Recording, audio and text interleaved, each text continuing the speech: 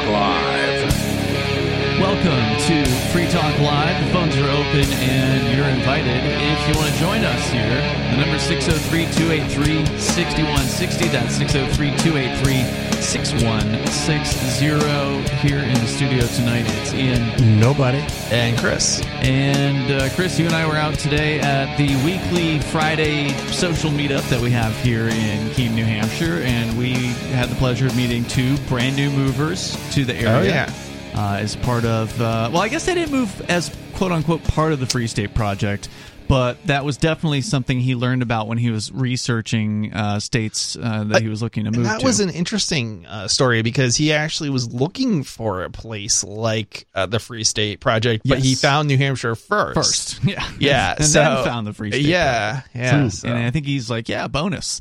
Yeah. So they came out to our meetup today, and it's just great seeing so many new people coming here to New Hampshire, more in the last year, I think, at least in 2021 than ever in the past, and I suspect 2022 is going to top that, but obviously we still got about half a year to go, so it should be interesting to see how all of that plays out.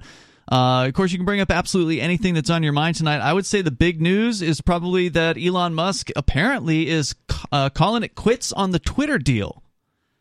Oh, wow. Oh, yeah. Because he was going to buy it. He was going to buy it. So it didn't go through that. For $44 billion. That was the price tag. And wow. If you recall, he kind of put the deal on hold a few weeks ago, or several weeks ago, and was asking Twitter for, like, real information about the number of bots that they have on their system. Yeah. Because Twitter was trying to play it off like, oh, no, it's only 5%. 5% of our users are bots.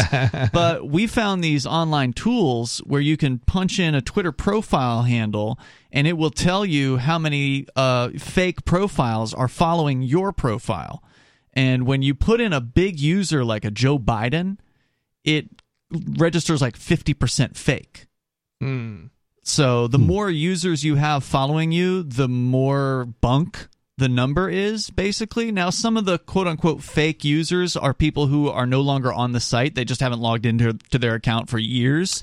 So those aren't real. Yeah, I guess they're not really fake, but... Yeah, this sounds like a pretty standard way to count in the, industry as far as, any kind of site that has users. Well, sure, they're going to count people who are inactive. I mean, obviously. Facebook and Google and, basically they all do the same thing. They count every single person and nobody ever gets deleted, even if they've never logged in or, they haven't logged in a long time. But then there's also separate statistics about how many are estimated bots, like actual true fake users.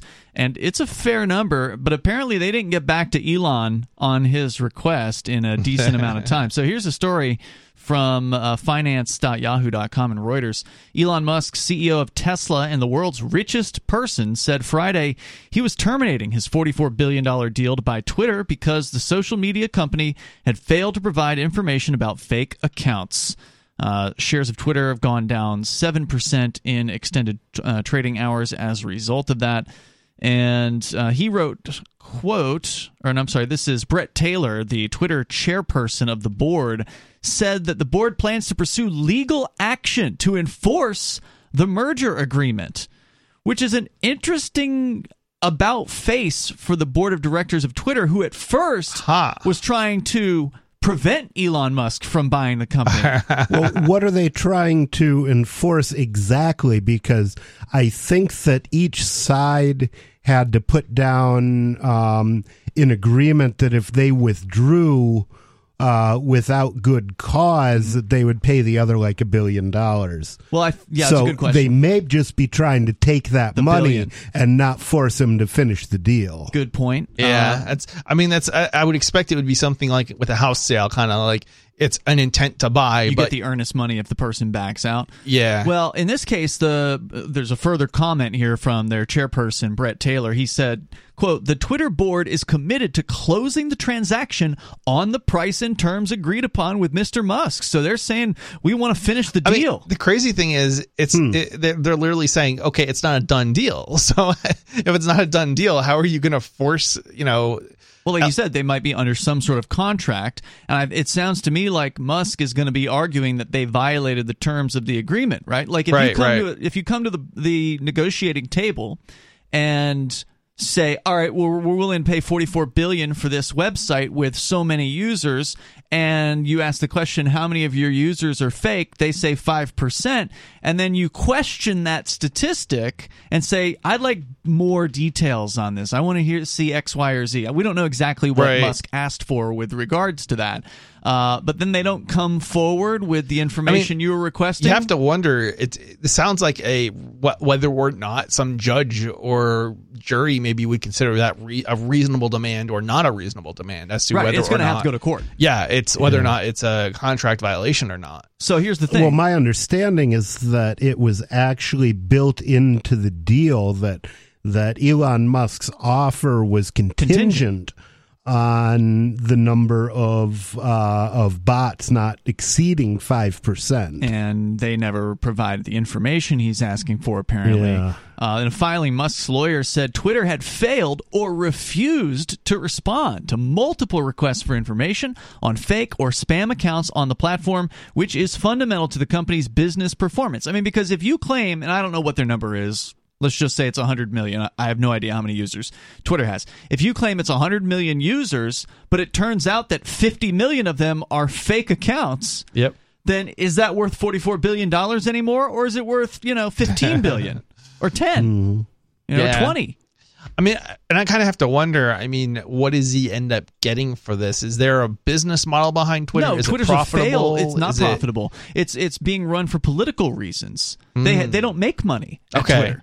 So he's not buying it for the revenue. Then he's buying. Well, it. in theory, he's buying it because he thinks it's this great free or could be a free speech quote unquote platform, and he's acting like that is important to him.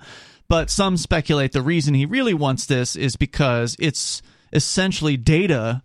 A ton of data that are coming from individuals, presumably real human beings, and that they could mine that data for all kinds of useful things for artificial intelligence or whatever, right? Sure. So there's probably something else that he wants that site for. Maybe beyond he's just, got a way to make money off of it. He has a business model they that don't, he wants to use, and he wants to buy it because he knows how to make money off it. Yeah, that could be as well, or it could be all of the above, right? Like he could see a way to make money off of it beyond just the data mining aspect of it. But now it sounds like he wants to walk away from it. The announcement is another twist, according to Reuters, in the will he, won't he saga after the world's richest person clinched the $44 billion deal for Twitter in April, but then put the buyout on hold until the social media company proved that spam bots account for less than 5% of their total users.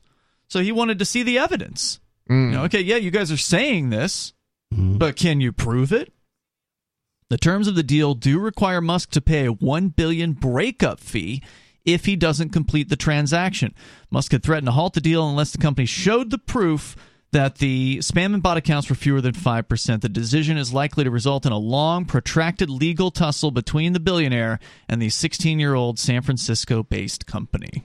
I wonder, too, if that breakup, so to speak, if that is contingent on them obeying those rules that were set out, or if they break the rules, if Twitter broke the rules, he still has to pay, right? Like, it could be either or. Yeah, we don't know what the terms of the deal are, but obviously Musk is willing to take whatever risk he's willing to take here. He's playing hardball. Yeah, I mean, $1 billion. I know the guy's rich, but $1 billion is still a lot of money, even for a rich dude. Yeah. Well, again, if it turns out that Twitter broke the agreement, then would Musk owe the $1 billion? That's the big question. Yeah. So time will tell. It's definitely one of the more interesting deals out there that's currently working, simply because it does affect a lot of people. A lot of people were cheering, saying that this is great news for Twitter. It actually resulted in a boost of users to Twitter. Some people walked away from Twitter in frustration, but a lot of people joined. I noticed I don't have the most popular Twitter account or anything like that. I only have a couple thousand followers there, but I noticed my follower count went up like 10% in a like maybe a 2-month time frame, where it took me like 2 years to go up 10% prior to that. So there were a lot of people that were just getting excited about Musk joining because like a lot of the followers were new users. Well, also a lot of people who were not leftists said that their follower accounts expanded, and it looked like it was just Twitter stopped hiding them. There's more coming up. Free Talk Live.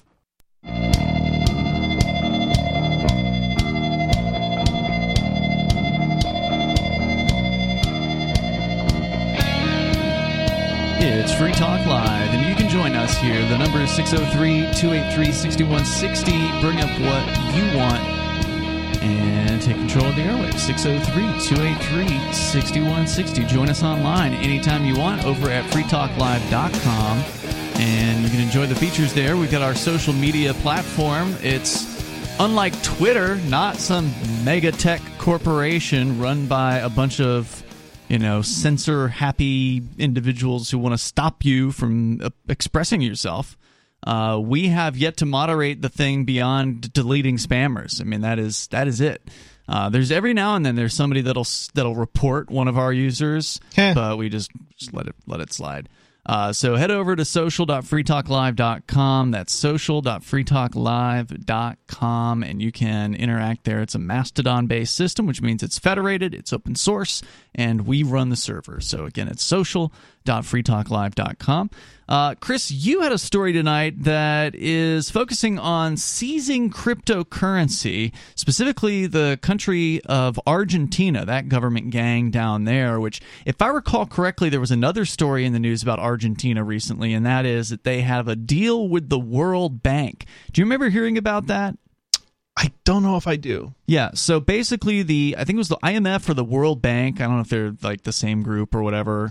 They probably do, because the World Bank, is it World Bank or IMF or whatever it is, they have I think both of them maybe actually have they basically like loan money out to governments who are failing effectively. So what happened was Argentina, of course, has had a terrible track record in the last 2 decades with money and central bank fiat printing. There was crazy like inflation there, I think 2 decades ago. Oh, crazy inflation! I think it's happened twice, if I recall correctly. It may be happening now again. I'm not sure. Oh, a third time? I don't know. I don't know what's going on with inflation in Argentina right now, but it has happened for sure in the recent history.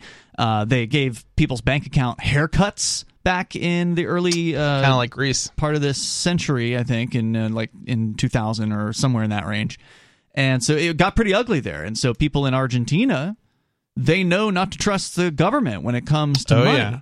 And so the IMF, having seen, or the World Bank, I'm sorry, I forget which one. I don't have the news in front of me. But they, having seen what happened in El Salvador with them adopting Bitcoin officially at the government level, they don't want that to spread. So they went to the Argentinian government and said, hey, look, you guys might be needing a bailout pretty soon. You might be needing a loan from the old IMF. And if you do anything to endorse cryptocurrency, in fact, if you don't prohibit some sort of, and I'll try to find the story, but they had to agree with the IMF to basically crack down on cryptocurrency in Argentina if they ever wanted to get another loan from the World Bank. That happened recently. That was like within the last few months. I mean, this doesn't surprise me. I mean, this is the people in... This is how dirtbags do business. This is the people in power. They fear cryptocurrency because it gives the people the power, and it may be hard to understand exactly why or how, but it does, and they get it. And this is why they're making up all sorts of things. They're seizing people's crypto and bank accounts and all sorts of things. Most people don't understand that the government can just come in and seize your money anytime they want. Just because they don't doesn't mean they won't. And I think Canada, and you might be thinking, oh, well, it's Argentina. It's South America, but South America, Argentina was one of the wealthiest countries in the world, I believe, not that long ago. And look, Canada, they basically were seizing accounts, people, not crypto accounts, but people's bank accounts here not that recently, because people during the protests. They tried to seize crypto accounts, but I don't think they had any much success with it. Yeah, I don't know. I don't know what success they had with crypto accounts or not, but I feel like you're right that they didn't. But look, they're definitely seizing them in Argentina. So I've got a story here from Bitcoinist.com. Argentina seizes 1,269 crypto wallets tied to delinquent taxpayers.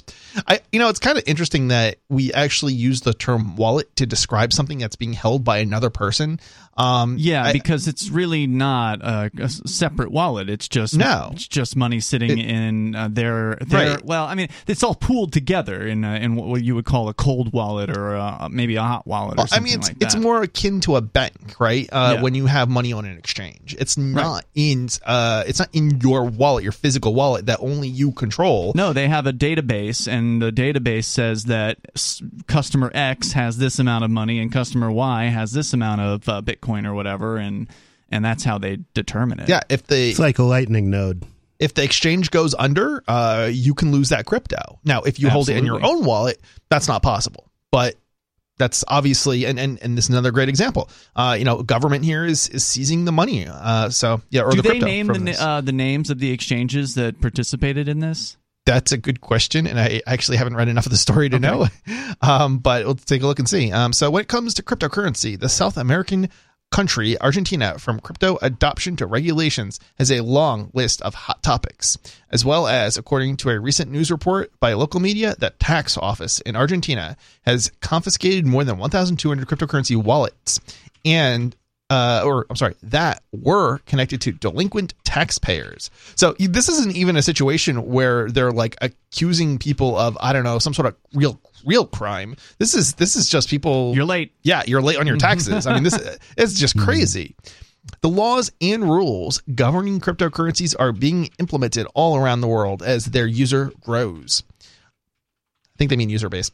Although keeping up with the regulations in many international jurisdictions is difficult since the crypto environment is not constant, it always is in changing mode.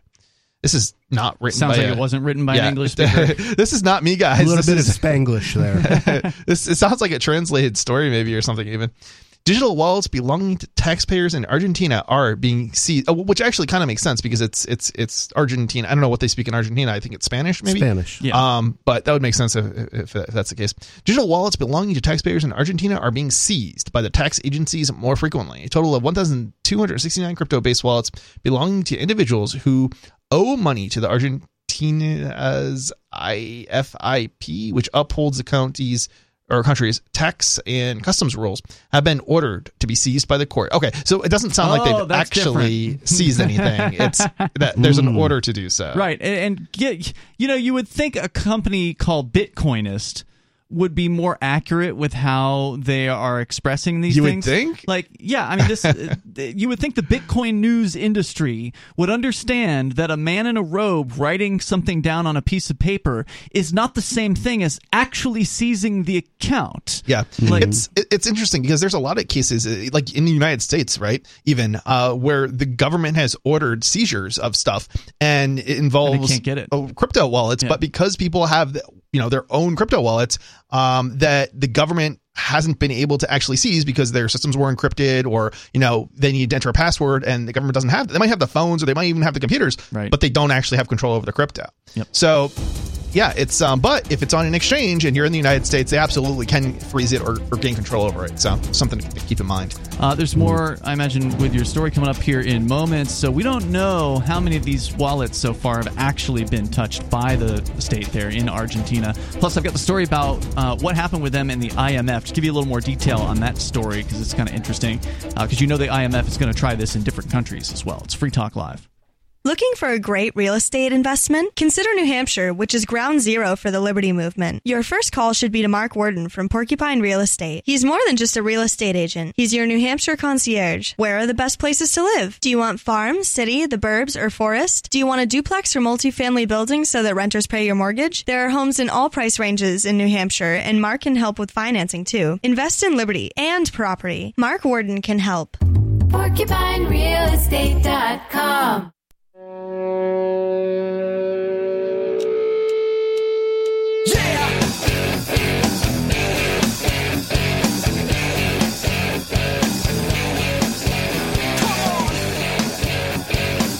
It is Free Talk Live, and you can join us here. The number is 603-283-6160. That's 603-283-6160. Bring up whatever you want to talk about. That is what we do here on Free Talk Live. With you tonight, you've got Ian. Nobody. And Chris. And I want to make sure you know about Bitcoin.com. We're talking about cryptocurrency right now with the gang, if you will, of Argentina cracking down on crypto users and attempting to seize over 1,000 cryptocurrency accounts / wallets / we're not really sure what exactly, and it's not clear how many of the 1,000 plus that they've actually seized, because the news media is reporting it's an order. Yeah. It's not actual seizures, it's just an order. A judge wants it to be seized, but a lot of times when it comes to crypto, if you're dealing with people that know what they're doing, then they don't have their crypto on an exchange. They're keeping it in their own private wallet, and they're keeping their keys secret. Well, the judge can stamp his feet all he wants about that, and they're not going to be able to get it.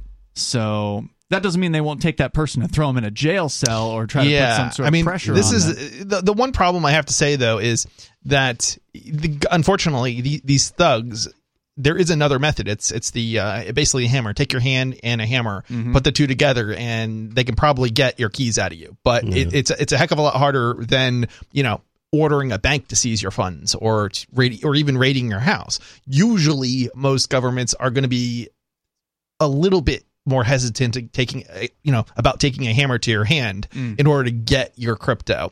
And in some cases, they might not even be able to. Like, in the United States, it's a speech issue, trying to get a password out of somebody. Right. Still not. Argentina probably doesn't have those same restrictions. We're going to continue with the story here in a moment, but I do want you to know about Bitcoin.com.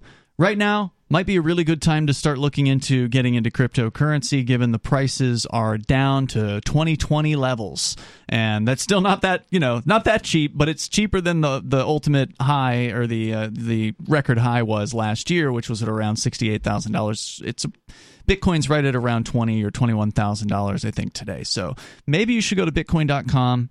Click Get Started at the top of the page and just take some time and start watching some introductory videos and get the basic concepts down about cryptocurrency like Bitcoin and Bitcoin Cash, and then maybe make a move and get into it. And the folks over at Bitcoin.com can help you with that there too. They've got a lot of different features, including their news site over at news.bitcoin.com. You want to get the latest news headlines there, you can do that as well. So, Chris, you are telling us a story about Argentina, one of the more corrupt countries as far as central banking is concerned. They've raped their people's bank accounts there on at least more than one occasion, but now they're trying to steal people's crypto from them. So what else do we need to know? Yeah, so Argentina's tax authorities' initial step to recover debt. Basically, that's what it is. What they claim. They're trying to recover so-called debt. The many ways taxpayers might conceal their money to avoid taxation are coming to the notice of tax authorities worldwide. Therefore, the present policy and procedure of I'm just going to say Argentina's tax authority is an initial step in recovering tax goons. Let's call them goons. Yeah, tax goons. That's perfect. Because there's no such thing as authority. That's just a concept. It has been actively gaining control of the institution's debtors' digital wallet. So supposedly they've got some. Now, whether or not you can believe that, I mean, it's not that hard to believe they've probably got something, but they're such, these goons are liars. They're thieves. They are. So, they often try to manipulate, the prosecutors try to manipulate the judges and the courts and the public, the governments try to manipulate the public all the time. It's really hard to believe how much they get away with. My guess is that if anything, they've managed to seize some exchange accounts. That's what I would suspect. That seems like a guarantee. Yeah, that's what I would suspect. That's the easy way to do things. I mean, that's what they're used to doing. Is they're used to just sending a letter or waltzing into someone's office with their fancy paperwork, making a phone call, and saying hand it over, and then the company just does what they're told. Yeah, and I think they've even digitalized this now, so they don't even have to do much more than go to a company's website in order to submit some sort of document, or either signed by a judge or not. In many cases, they can sometimes even just request it, and companies will oblige. So what an amazing business model governments have. We're going to be your security provider, and if you don't hire us to be your security provider, then we're going to be your landlord. And we're even worse at providing housing than we are at providing security. Yeah, I'm thinking about this from like a banking perspective, but what's the point of a bank? What's the original intent? It's to protect people, it's to protect you and where you store your money someplace safe, to protect it from thieves. But what goes on? The banks just hand it right over to those thieves, calling themselves the government. Mm-hmm. The banks will do anything at all to appease the state. They cannot survive without appeasing the state. They have to ask the state for permission to exist, and so therefore they are a creature of the state from top to bottom. I don't know. I think the actual power flows the other way. I think that the state has to ask the bankers for permission to exist, because I think the bankers are really the ones who are running the world. Well, it depends on which bankers you're talking about. I mean, the local mom and pop bank is local not mom the and same pop as Bank of bank America. is a different thing. But Bank of America, some of the other big banks, basically the bankers that are always lending money to both sides during every war, those are the ones. Exactly. Yeah, fair enough. The firm also suggests that they will try to confiscate it. The firm. It's such an interesting choice of words. They're talking about the Argentinian tax goons. I think so, okay. Yeah. Confiscate additional assets owned by the taxpayers if they are unable to pay their debt. When the available balance is insufficient or the taxpayers do not have this type of placement, they proceed to request embargoes on other assets. That's them saying, if you don't have money in your bank account, we're going to take your house. Yeah. We're going to steal your car from you. Such a weird choice of words. But, that's it sounds translated. It definitely sounds translated. In fact, the Tax Goons has also determined that there are 9,800 past due taxpayers. So literally because you paid your taxes late. Thus, the Tax Goons will request the Justice Department to impose embargoes on these virtual assets. Moreover, with this move, the organization will be able to seize money from more than 30 different crypto wallets. Oh, this is interesting. They're actually listing the crypto wallets. I don't know. I don't necessarily know if I know any of these, but one of them is Eula. One of them is Naranja, or almost like a ninja. Are these the names of the brand of the company that makes the wallet? Yeah, I think these are the names of the wallets. Okay. So Naranja X. Well, I can tell you, if they were to send a notice to Edge Wallet, Edge Wallet would send them a message back saying, we can't comply. We don't have access. How they've responded to such requests in the past, Edge Wallet. Yeah. And it's 100% true. Like they're not lying. They're not, that's the way it's built. Right. It's just designed in such a way that you control your cryptocurrencies with Edge Wallet. They don't even know who their clients are. Yeah. And it's interesting because in theory, Edge Wallet could hand over your keys, so to speak, but they're encrypted. So the government can't actually do anything with them. Which is interesting because they might know what's in your wallet, but in some cases, depending on the wallet, but they can't do anything with it. They don't even know what's in your wallet. They don't know how many wallets you have. In theory, if it's like Bitcoin, you can trace it and some other stuff. But maybe they could identify an IP address accessing their system to decrypt a wallet, but I don't know. Well, they won't be. Edge Wallet can't decrypt your wallet, and neither can the government. No, not without your username and password. The digital wallet offered by a bunch of others enables creditors to store their funds away from tax officials. Is the tax authorities' top priority? So I guess they're going after wallets on exchanges, I guess is what they're kind of saying. That's not clear. It's not clear. It's not really. The digital wallet. It sounds like to me they're going to send threatening letters to all these wallet companies because they probably don't understand what any of this is. You're probably right. The number here is 603-283-6160 if you want to join us, but they know they don't like it. They know they want to put a stop to it. They don't like the idea of the average person being able to put their value outside of the system. It smells like freedom. Yeah, that they control. There's more coming up here. This is Free Talk Live.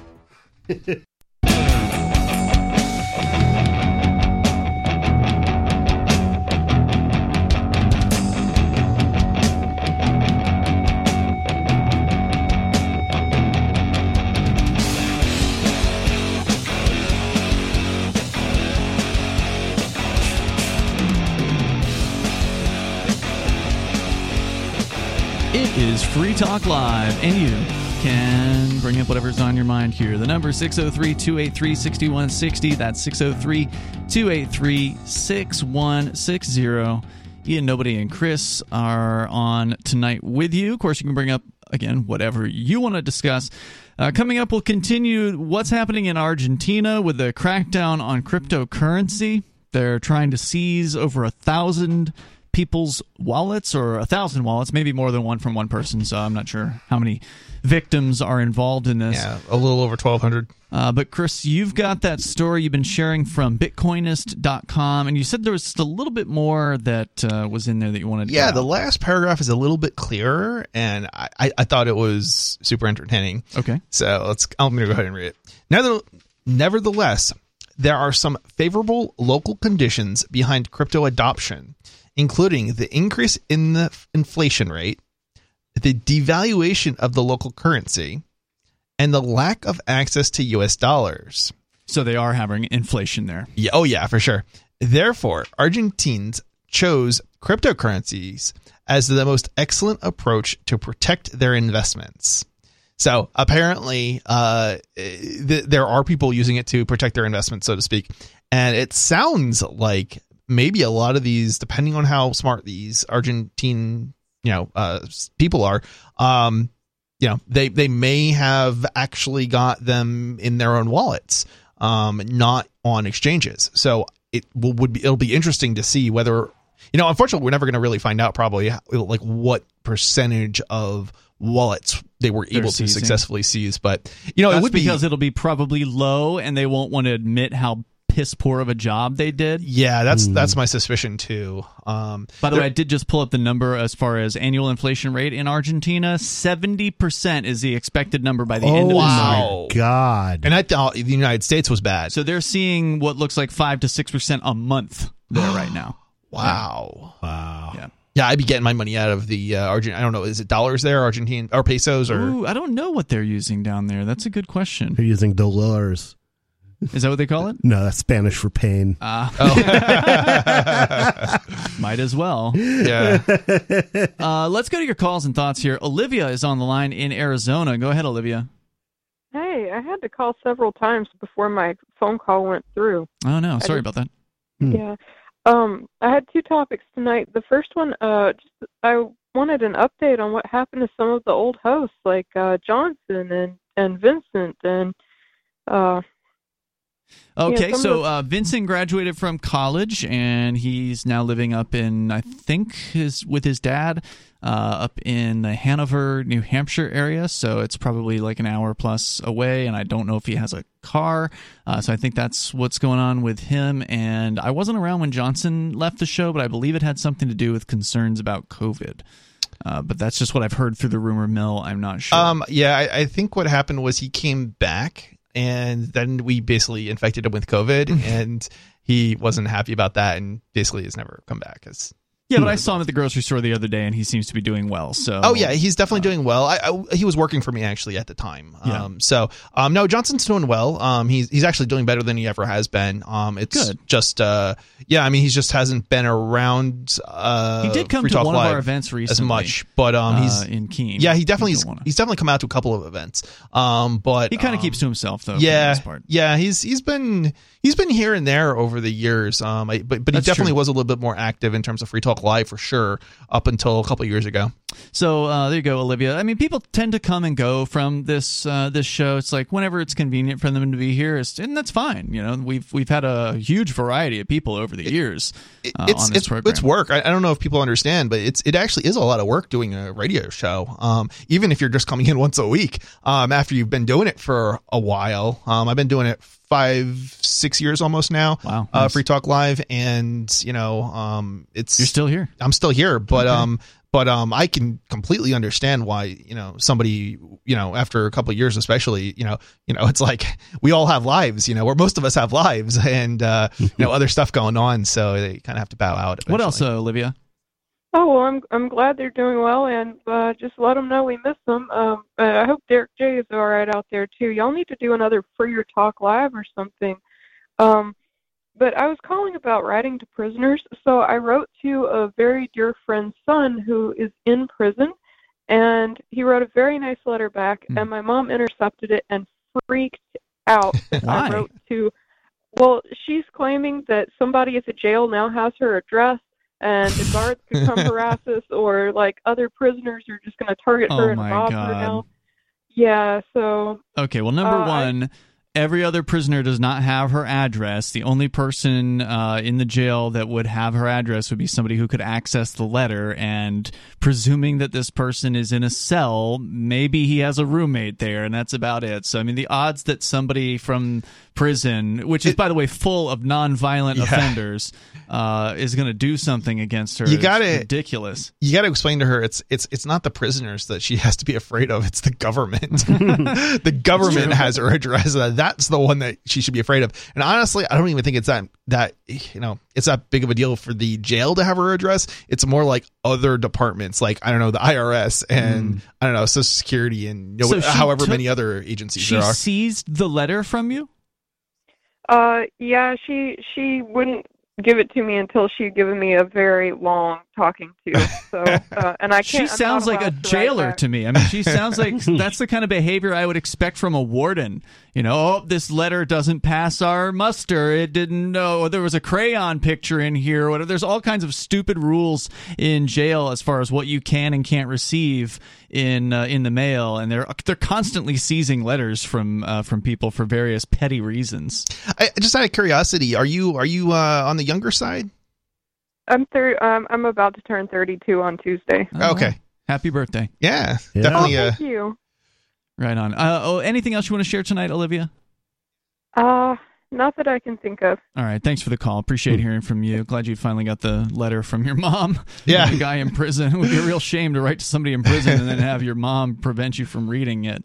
Because it's nice to hear from somebody when you're behind bars. And Chris, you were good about writing while I was in jail. I imagine you got a few things from him as well. Oh yeah, nobody. So it's just nice to get a thing. I tried to keep up with a regular flow of stuff, but it was like you got all sorts of stuff going on when important people are in a cage. You got to pick up the slack. Somebody's got to pick up the slack. So you definitely did. All right, so a little more about Argentina here. Since I mentioned that they were under threat from the IMF, I did want to actually pull the story up rather than just going off the top of my head. Same source, Bitcoinist.com, the South American country central bank, released a statement on Thursday saying the country's financial sector is not allowed to provide services related to digital assets that are not regulated. This effectively bans any crypto transactions within the official economy. The move is just days after, this by the way is May was when this one came out. The move is just days after the Banco Galicia and Burbank SAU, the two largest private banks by market value in the Argentinian state, announced they would be letting their customers purchase cryptocurrencies like Bitcoin or Ethereum, for instance. So literally within days of these banks making those announcements, the central bank came down and said, nope, you can't do that. It makes me want to go down just to spend some illegal crypto in Argentina. I don't want to go there that bad. I don't either. Yeah, but it does not sound like someplace I want to be. Look, it's not worth going down there. But if it was like just across the border here with Mass or something, I would definitely do it. I don't want to go to Massachusetts either. I mean, I don't want to go to Mass either. But it's sort of like the weed when they started selling weed. Remember? And everybody was going down there. It's sort of like the same thing. That would have been you can then go do a thing legally. It's sort of the opposite of it, but I get you're just doing the the libertarian thing of you want to go break a law, and I get that. I get the desire for that. It's sort of like a protest, right? It's protesting. But there's no point in protesting a foreign government because they're just going to throw you in a really crappy cage. I didn't say I was going to go do it. All I'm saying is it's I obviously that's the thing with like Honduras. I would rather do it here in New Hampshire, but how our co-host Mark has been obsessing over Honduras and all things Honduran. It's like, okay, well, that's cool for those people that just want to live their lives for the rest of their lives and then die somewhere that's warm. But ultimately, you're never going to be able to protest anything down there. You're never going to be able to help the Honduran people. Right, and that's exactly why I would never do it. But I'm just saying, it's like look, if I was in Argentina, let's put it that way. Let's change the circumstances a little bit. Then I would absolutely want to be doing it. Banks, let's see here. Inflation rates, by the way, at 20-year highs. So we talked about how they're hitting maybe 70% in a year. down in Argentina. The country is now taking a strong stand against digital assets. This is after the country decided to discourage the use of cryptocurrencies since the International Monetary Fund approved a $45 billion loan to the government gang there in Argentina. Let me tell you a little bit. Wow, they could buy Twitter. Here in moments. The number 603-283-6160. Hour number 2 is on the way, and you can join us. This is Free Talk Live. Free Talk Live's video archives have been on LBRY for years. LBRY is an uncensorable, decentralized, blockchain-based media sharing protocol, and we're big fans of it here on Free Talk Live. In 2020, LBRY launched Odysee, a video sharing website to compete with YouTube, and it's really taking off. Now with over 1 million channels, many of whom are disaffected YouTube creators. During YouTube's crackdown for not towing the government line on COVID, the Free Talk Live YouTube channel started receiving strikes and could be completely taken down at any moment. Thankfully, Odysee started offering live streaming, so we're now streaming live every night and posting our video archives permanently to Odysee. You can watch live or anytime on our Odysee channel by visiting video.freetalklive.com. If you want to go all in, download the desktop app at lbry.com, and then every video archive you watch, you'll help seed and keep it online forever. At minimum, we ask you visit video.freetalklive.com and follow us on Odysee today. video.freetalklive.com.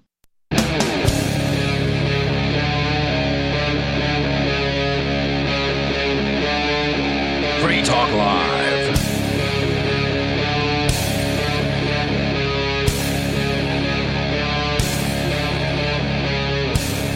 Free Talk Live, kicking off the second hour of the show. The phones are open, and you can join us here at 603-283-6160. That's 603-283-6160. Joining you tonight, you've got Ian. Nobody. And Chris. And we're talking about what's happening in Argentina as they are facing what looks like 70% yearly inflation now. And that's a lot. That is basically hyperinflation territory, as I understand it. Typically, hyperinflation is designated as over 50% per year. So they're definitely there. Apparently, it's the 20-year high for inflation in Argentina. And so naturally, the people of Argentina are looking at other options. They know they can't trust the government, because this isn't the first time the state has debased the money system there. And so now they actually have a way out, which is, of course, through cryptocurrency. Unfortunately, right after the banks, the two major banks in Argentina, the private banks, announced they were going to allow their customers to start purchasing Bitcoin, the Argentinian central bank swung in with an announcement saying, "Oh, no, you don't. You will not be allowed to sell cryptocurrency. In fact, no one in the country's financial sector is allowed to provide services relating to digital assets that are unregulated," which, of course, all cryptocurrency, for the most part, is unregulated. No one has to ask a government bureaucrat's permission to go start a competitor to Bitcoin. As long as you know how to program, all you got to do is copy the code, and you can launch your own. I do kind of have to wonder what they mean by regulated or unregulated, because isn't like all, I mean, usually all financial stuff regulated in some sense? They're specifically referring to unregulated digital assets. So Monero, Bitcoin, Dash, Bitcoin Cash, these are all unregulated. There's no government agency that's over top of those things. So that's what they're referring to. It's kind of curious, just because, like, usually I think when you have any kind of transaction, there's usually some sort of regulation, in regard to it, independent of what it might be. Like, even if it's like you're using rocks or you're using laptops or you're using as the medium of exchange, there's some regulation in regards to it. I don't know about that. I mean, there's certainly a prohibition on fraud. Right, so if you're trading rocks for laptops or whatever, and you give somebody, a laptop that wasn't as advertised, then that would be a case of fraud or something. But that doesn't mean it's quote unquote regulated. Yeah, probably not by what they're referencing. They're saying something along the lines of issued by regulated financial institutions. I mean, do these things have a license? Yeah. Then they're regulated. And then the next question is, well, okay, does that make, U.S. dollars then illegal? Because I presume the U.S. dollars aren't regulated by the Argentine, government either. But I guess they're saying virtual if currencies. They're being used by a regulated financial institution, then presumably the regulations in Argentina would allow for that. But that's the thing, though. Then why not virtual currencies? Because virtual currencies are also. But this is the thing. I get what you're saying. If the financial institutions are doing the virtual currencies, how is it any different than, say, them doing U.S. dollars? The difference would be they would at least be acknowledging that the dollar is a regulated financial instrument. Which just sounds crazy to me. All right. Yeah, I mean... It's governments being, accepting towards one another, acknowledging that their financial systems are regulated and controlled and that sort of thing. And they know that crypto's outside of that. Yeah, it sort of sounds like reciprocity to me with... That's what it is. Yeah, governments and currency. This also happened just after the International Monetary Fund approved a $45 billion loan to the Argentinian government gang. They say the purpose of banning cryptocurrencies is to mitigate the risk and safeguard their economic system. Right, because it's so safe to have 70% of the value of your money disappearing. The move comes, again, just after the IMF gave them $45 billion under a specific agreement that requires Argentina to discourage the use of cryptocurrencies in order to protect its financial sector. The letter of intent contains an outline of Argentina's commitments to the deal addressed with the IMF, stating, quote, "To further safeguard financial stability, we are taking important steps to discourage the use of cryptocurrencies with a view to prevent money laundering, informality, and disintermediation." Informality. Yeah. What does that one mean? Well, informality is euphemism. They talk about the gray market as being the informal economy. And they want to discourage that. Yeah, and disintermediation is going around the middlemen. Right. The people who get a cut of every move you make. Which is, of course, the government, basically. The government and the banks. And others. The institution expressed that Bitcoin and other cryptos could be used by criminals for money laundering and terrorist financing. Also, as they are the terrorist. As they are considered untraceable, thus they, meaning criminals or bad actors, can widely use them in drug deals, weapons financing, prostitution, etc. However, Chainalysis, a blockchain analysis firm, reports that money laundering accounted for just 0.05% of all crypto transaction volume in the year 2021. This kind of is funny too, because if you look at what people or this bad actors or criminals are using, the majority of the money laundering and all this other stuff is U.S. dollars and other dirty fiats. Not just majority, but like super majority, right? Right. So for you to call out cryptocurrencies for the little bit of money laundering or criminal stuff that's people are using it for, just seems absolutely asinine. If you want to weigh in here, you can join us. The number is 603-283-6160. Sarah is on the line in New Mexico. Go ahead, Sarah. Sarah? I thought she was there. Sarah going once, Sarah going twice. Well, maybe we'll try her back here in a little bit. The number is 603-283-6160. So, again, lots in the news to talk about tonight. A pretty big story coming out of Arizona for those of us that appreciate police accountability. I mean, I think everybody in this room is a big fan of holding police accountable by recording video of any interactions that you have personally with the police, and also complete strangers might be having with the police. And if they need some help, they need somebody to keep an eye on the situation. Before there was way in the past, there was an organization called Cop Watch. It was followed by another organization called Cop Block. There's now the Cell 411 app that nobody is working on, that you can go to getcell411.com. I, by the way, put the Matrix chat link on getcell411.com so if you want to get into our chat room where you can interact with some of the programmers and the beta testers and things like that. You're looking for active beta testers on this app right now, correct? Yeah, I definitely am. So there's a link to the Telegram chat and a link to the Matrix chat. I think both of those rooms are mixed together, so you can link over to either of those. I believe they're bridged. Yeah, so check out getcell411.com. Just click on the menu up there, and you'll find the links to those up there. So we care a lot about this issue of being able to record the police, and that's why it's very disturbing to learn that now apparently in Arizona there is a new law which will charge people with a misdemeanor and put them in jail for up to 30 days if they simply record police within 8 feet. Wow. It's kind of interesting. On the one hand, I think this is not good, but on the other hand, 8 feet is actually pretty close. I can't say that I've ever gotten that close when I was recording police. I generally, try to stay back far enough that they can't snatch my camera. You know what this actually honestly sounds like? It sounds almost like it protects the people who are doing cop blocking when a cop says to move away, because effectively if you're not closer than 8 feet, well, the law says now it clearly defines 8 feet. No. Well, I mean, it does say because that. Before it was a completely arbitrary number. How cops are going to be about this. They're going to say, you're too close. You're under arrest. Boom. Right. There you go. But there goes your footage. In a court, it's going to be, if you have to defend yourself in a courtroom, right? Mm-hmm. There's now, it says something. The cop's word, though, against yours. Well, if you're not within 8 feet and you're 15 feet away, how are you going to prove? I mean, how are you going to easily prove that? Well, the video. You should be able to tell from the video whether you're within 8 feet. Not always. Maybe not always. If you're zoomed in or something like that, there'd be no way to prove that. I don't know. If you're across the street or something like that, and the cops walks across the street, across the street, yeah. But there's.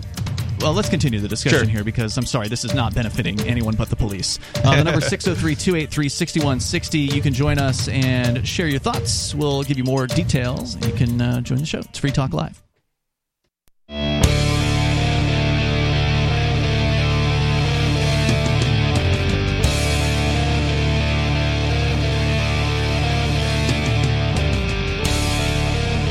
Talk Live. You can join us here at 603-283-6160. Whatever's on your mind. The number is 603-283-6160. We're talking about a new law in Arizona that's going to be restricting people's right to record the police. Now they say you can do it. You just have to stay 8 feet away from them. Which, of course, is going to give the police even more excuses to arrest people with video cameras on the streets. With you tonight, it's Ian. Nobody. And Chris. Coming up in, less than a week? Just about a week. Coming up starting July 13th through the 16th. Our very own Mark Edge is going to be in Las Vegas for Freedom Fest, which they are saying is the world's largest gathering of free minds. I'm going to call that one into question. I think the Porcupine Freedom Festival has them beat. But Freedom Fest is definitely a big event, and it is, as far as conventions go, probably the top liberty convention on the planet. It's definitely not a festival like the Porcupine Freedom Festival. It's a 4-day conference, and it's got big debates, world-class speakers like John Cleese will be there this year. Ben Stein, Steve Forbes, Senator Rand Paul, Glenn Beck, Spike Cohen, Justin Amash, and many more. You can go to their website, freedomfest.com. Code FTL50 saves you $50, but they're going to have a film festival, social events, the trade show for liberty. Our friends at Goldback are going to be there, I suspect. If they're like last year, they were the top sponsor of Freedom Fest, so I imagine they're coming back this year. So go meet Mark. He's going to be talking about locating liberty, and there's going to be a ton of different topics, as always, there at Freedom Fest. Go to freedomfest.com, and you can probably still grab a ticket at code FTL50, July 13th through the 16th, happening at the Mirage in Vegas. It's Freedom Fest 2023. As we go to your calls and thoughts, Stephen is in Georgia. You're on Free Talk Live, Stephen. Hey, first off, I want to do a shout-out to Chief Cripps and, not Captain, but Sergeant Cookie of the Porterdale Police Department. I went to court the other day for a potential probation revocation, and they played this show at court. So I just want to shout out to those guys. Yeah, and I am so happy they're doing this, because if they're doing this, they can't, arrest people for smoking weed. So hold on, what are they trying to revoke your probation over, and why did they think this show was going to help them? So I've mentioned guns on here before. Mm-hmm. I've mentioned my disdain for law enforcement before. And I've mentioned my disdain for law enforcement with strangers on the street. Are you not allowed to have disdain for law enforcement while you're on probation in Georgia? So that's they seem to think that it is growing my terroristic nature. Wait, what? Wow. Terroristic nature? And I also talk about the use of marijuana. What they're not aware of is that my stepmother, who lives 5 hours away, has a medicinal marijuana card, and I get contact highs from her edibles. How do You get a contact high from edibles? Yeah. I don't want to know how that works. But no, I do want to mention this 8-foot rule. And was it Nevada? Wait. Hold on. Before you go on to the 8-foot rule discussion, I'm still curious as to how your probation hearing went. I mean, you're not calling us from jail. Yeah, so they did detain me because I had it's the same judge seat, but it's a new person in the seat. Okay. And so they were like, yeah, you can't, like, you're not even allowed to discuss firearms. And my attorney said, whoa. First of all, First Amendment. Second of all, he still retains his Second Amendment right. The only thing that he was found guilty of last summer was the fact that he asked a cop to eat fecal matter. Wait. Okay, you got to back up. How is it illegal to ask a cop to eat fecal matter? Because in the state of Georgia, some jurisdictions you can't cuss. And I didn't use the words fecal matter. Wow. Is that illegal? What was the charge? I mean, is that not constitutionally protected? Isn't it only... It should be, but what's the charge? Disorderly conduct? No, it's cursing in public. Or it's use of profane vocabulary. Has that not been appealed up to higher courts? Yeah, I would think that would have already been overturned. I thought it was only like community decency standards or something, and that would be like really raunchy, like pornographic type content or something. So it gets a little tricky, right? Because there's every time somebody appeals it, they change it, right? And so at one point you couldn't cuss inside of certain jurisdictions, and then you couldn't cuss inside of certain jurisdictions in the presence of a child. And they said that I was too close to a church. Oh, my God. Oh, wow. Okay, so I see what you're saying they're doing here. So once these laws get overturned as illegal, they just make a new version of the law, tweak a few words. It forces you to appeal it, which is way more expensive again, which then takes more years. Yep. And this is why what the Supreme Court did with the gun rules in New York and California is ultimately pointless, because all New York and California have to do is pass another law that's completely unconstitutional. And this last law that they remember the 3 weeks ago, there's been this huge hubbub about, oh my God, the Supreme Court upheld gun rights. Well, yeah, they did, but all New York's going to do is just pass more restrictions. And this last thing that got overturned was 100 years old. It took them 100 years to hear that case and actually overturn that law. Yeah, and New York has already come up with a thing. My understanding is now that when you're applying for a carry license, you have to turn over your social media accounts. 3 years of it. There's a minimum.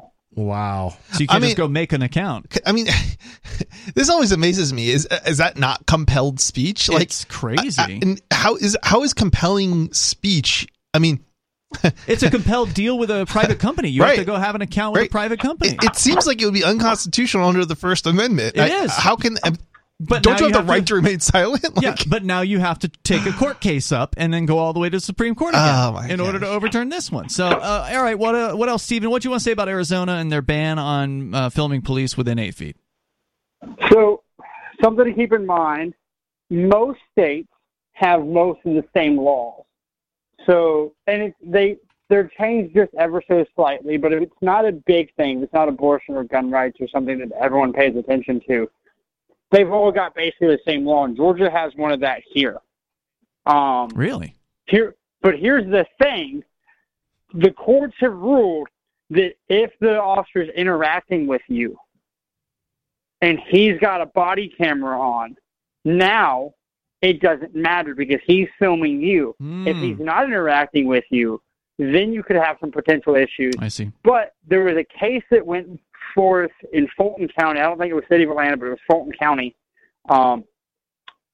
And the guy got off because he was able to convince a jury of his peers that he doesn't have depth perception.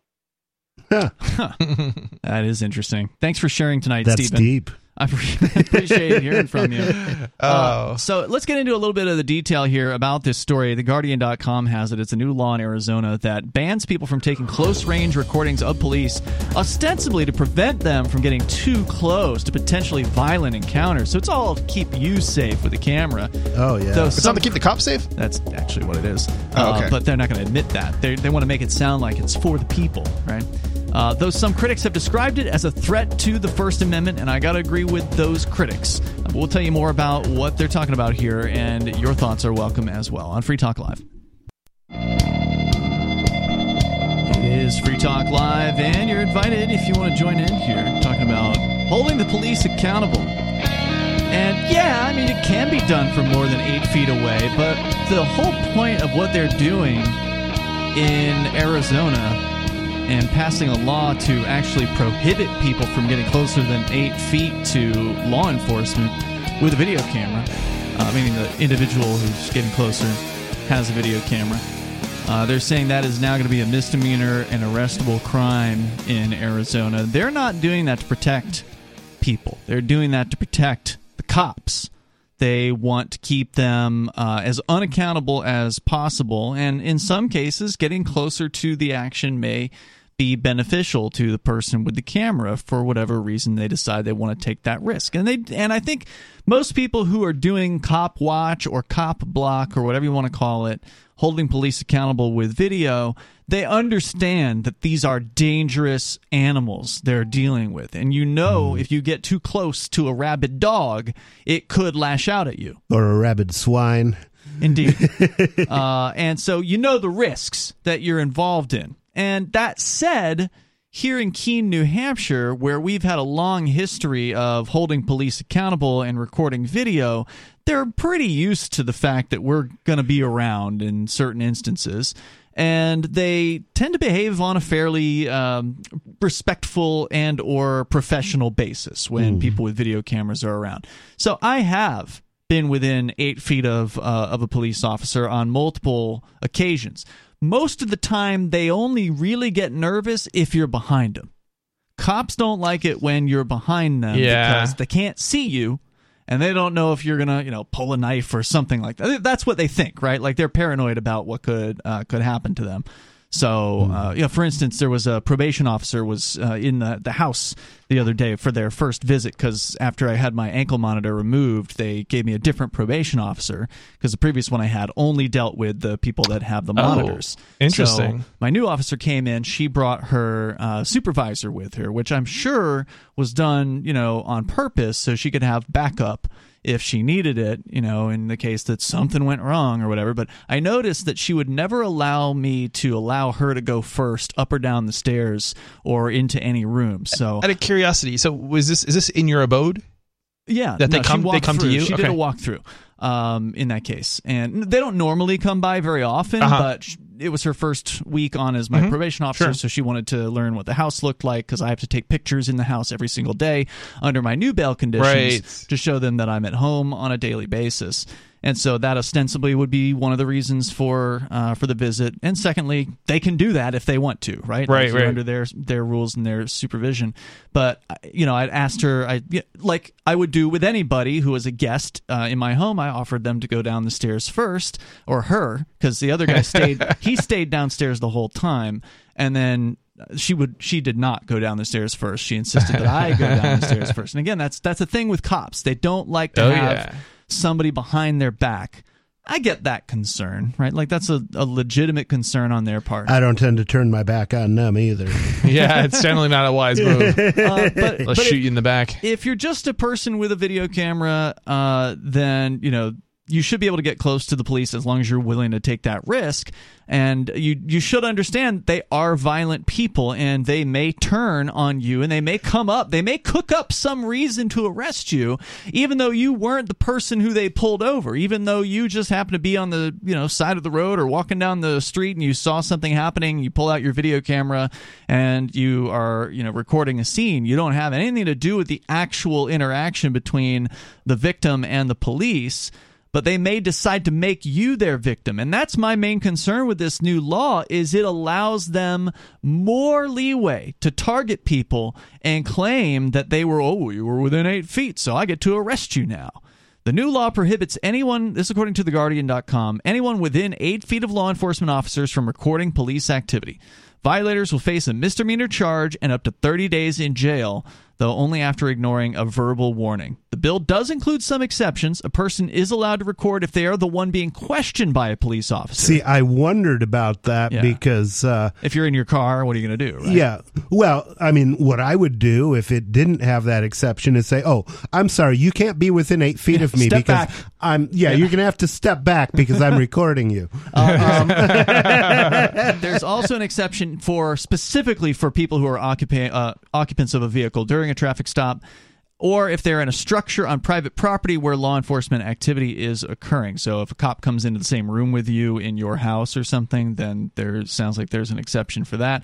But if you're just a cop block person on the streets and you come across a scene, then they're going to arrest you if they determine that you are too close to them. The new law will take effect in September of this year. Arizona State Rep John Kavanaugh, who sponsored the bill, said the new law was meant... he's actually saying here it was meant to protect law enforcement. So he's not even trying to pretend like this is for the person with the video for the public camera. good. Yeah. Protect law enforcement from harm or distraction while conducting their job. First Amendment advocates have condemned the bill as unconstitutional, vague, and giving police disproportionate discretion to enforce. Dan Barr, who's a constitutional attorney, said in an interview, quote, members of the public have a First Amendment right to video police in public places, and what this tries to do is discourage people from doing that, unquote. It does enable them to tell you and sort of not be lying to you either that it's illegal to film. Yeah, that's true. It's still and misleading. They're not going to give you all the details, right? It's still misleading and manipulative of a cop to do that, and that's what you should expect from right? them. And they'll probably tell you that anyway. But even if it's not illegal, but a previous bill, by the way, which didn't pass, would have banned anyone within 15 feet of police from recording. So they actually lowered it to 8.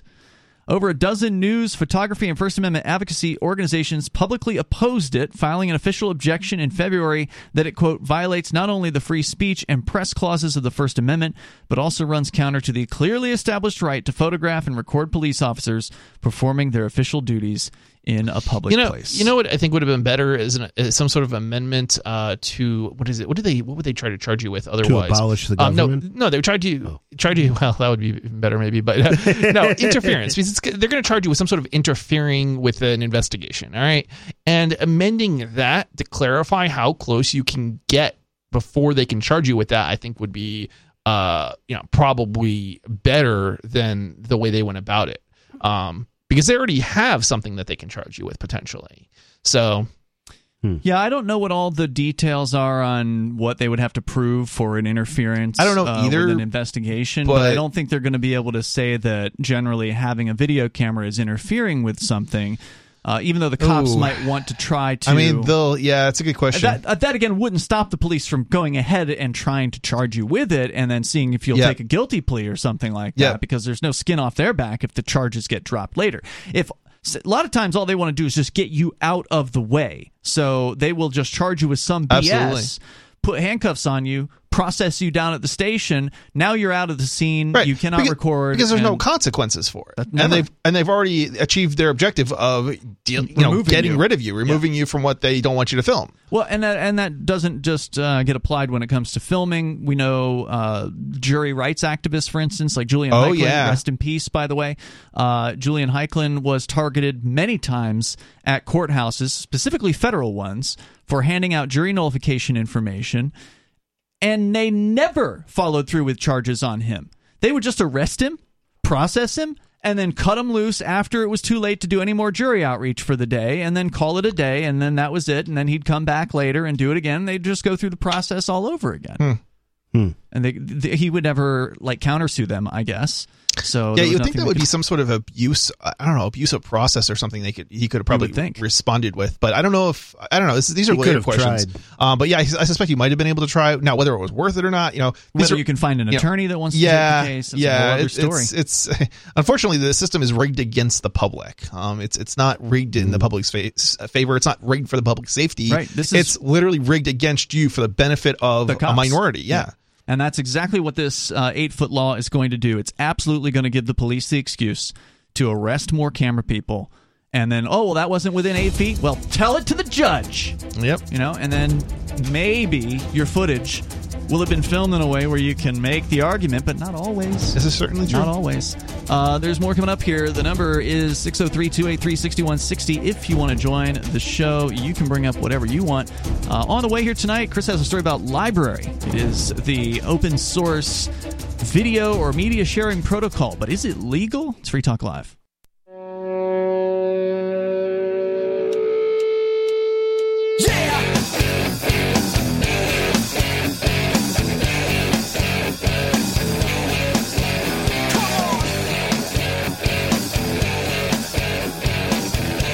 It's Free Talk Live. The phones are open here, and you can join us. Number 603-283-6160. That's 603-283-6160. We're talking about holding the police accountable, and sometimes there are circumstances in which you might want to get closer than 8 feet to those rabid animals. You want to take that risk. You should be free to do that.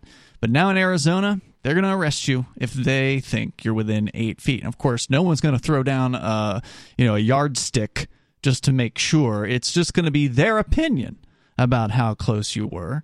And unless you can somehow prove that the cop's lying about how close you were, you're going to go to jail in Arizona if they say you're too close for their comfort. So if you want to weigh in here, you can join us at 603-283-6160. Also, Free Talk Live is brought to you by Freedom's Phoenix. It is a great website to go to if you want to get the latest news headlines with a pro-freedom perspective. They have coverage of economic news, government overreach, insane government spending, and more. You can get all those headlines from today in one place, and over at freedomsphoenix.com is where you can do that. That's freedoms with an S, Phoenix.com. Ian, Nobody, and Chris in the studio tonight. Let's go to the phones here. Major Payne is on the line in Michigan. Go ahead, Major.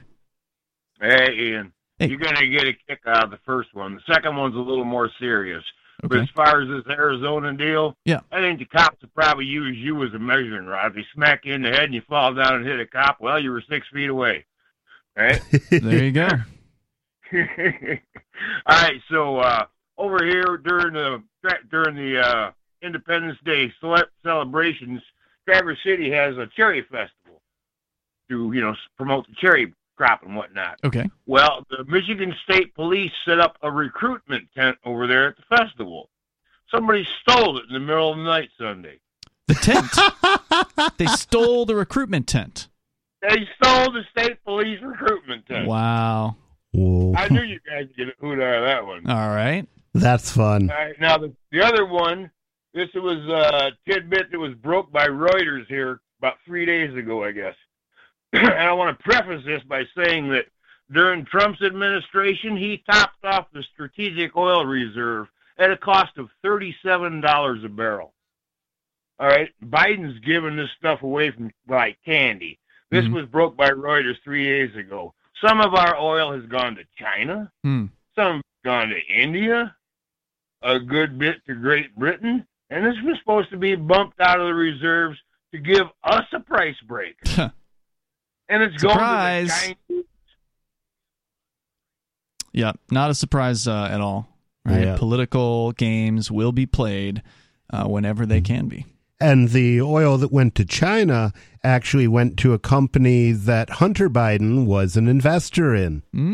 Surprise, surprise. Isn't that special? Thank you, Major, for the call tonight. Appreciate it. The number here is 603-283-6160. Did you guys see the video of Biden reading the teleprompter prompts recently? He's done this more than once. Yeah, he read like end of quote.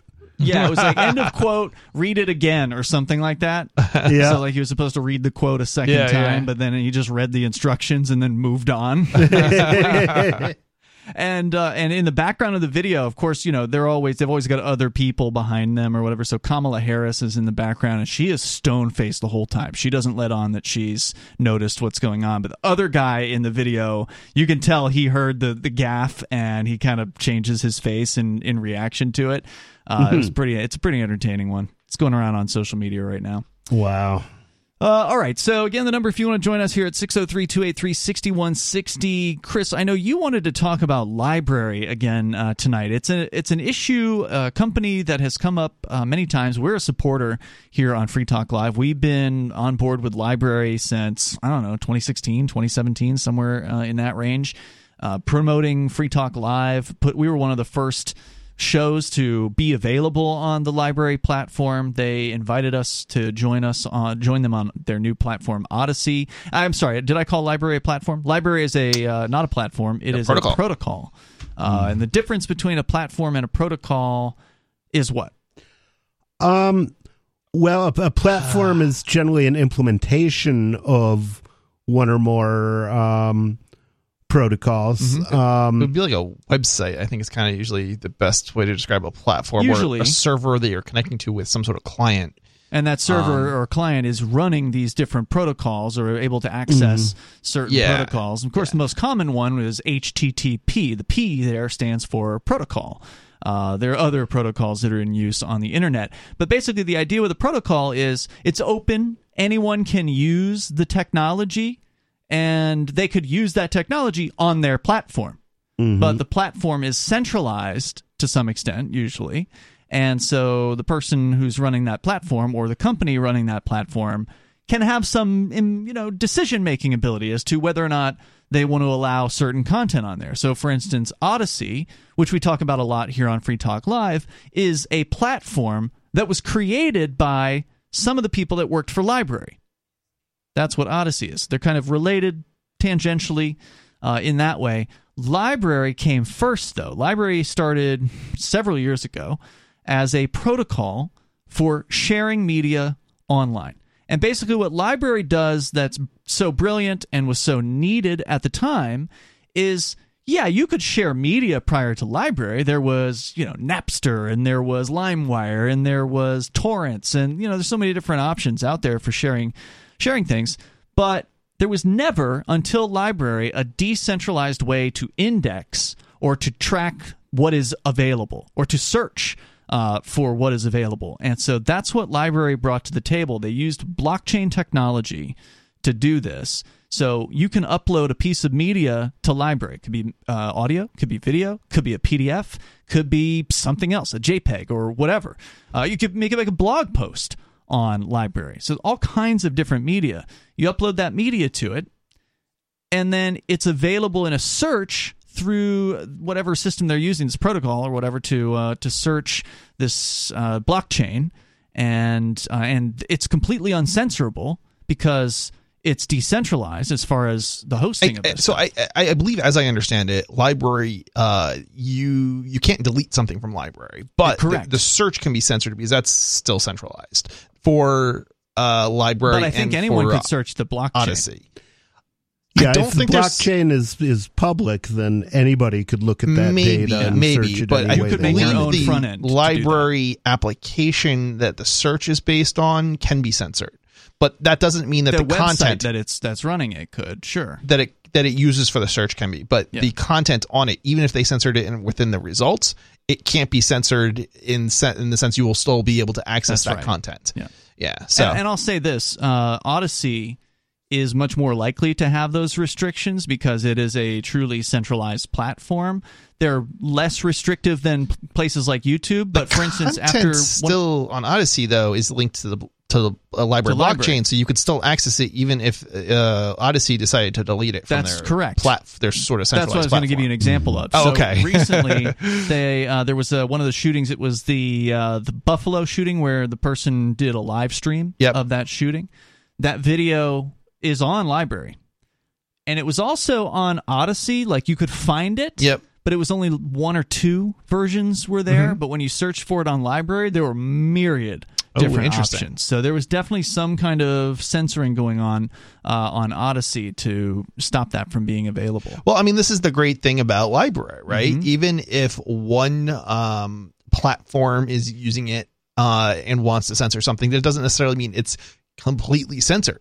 Somebody else can build their own platform based on LBRY and have, similar or identical or different results depending on what they might want to censor or not censor, or if they don't want to censor anything, well, they might have legal trouble, but you get what I'm saying. So one of the things they're doing differently is, you can go and download torrents through all kinds of centralized torrent websites where you can search for things or whatever.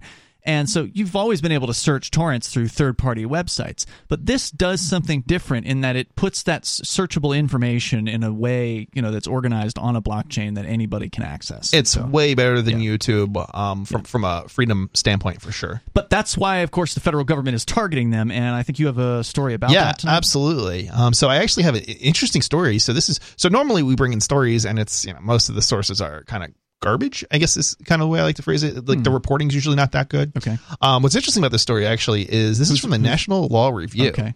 Lawyers. Right, exactly. Okay. So, I mean, you got to keep that in mind that I don't know if they're experts on this or anything, but it's still a different perspective. So basically the story is Securities and Exchange Commission versus LBRY, and is your crypto project illegal? ? We'll find out what they think coming up here in moments, and you're welcome to weigh in as well. Hour number 3 is on the way here, and the number, if you want to join us, 603-283-6160. This is Free Talk Live. Phones are open for you. 603-283-6160. Join us. Hour 3 next. Free Talk Live.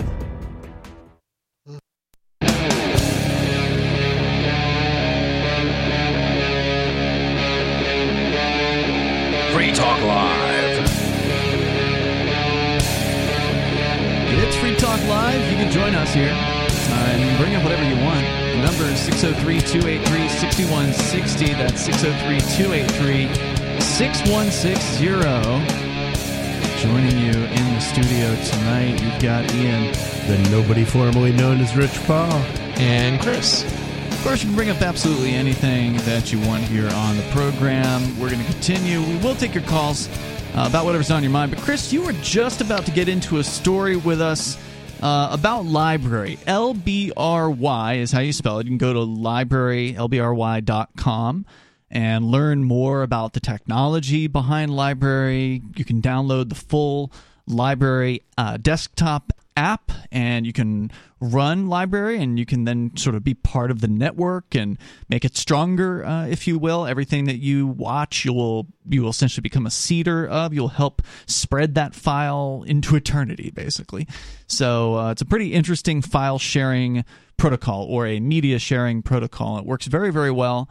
But it turns out it works so well, the government gang has targeted it. The SEC, Securities and Exchange Commission, has brought a lawsuit against LBRY as of, I don't know, was it 2021 when they officially announced it?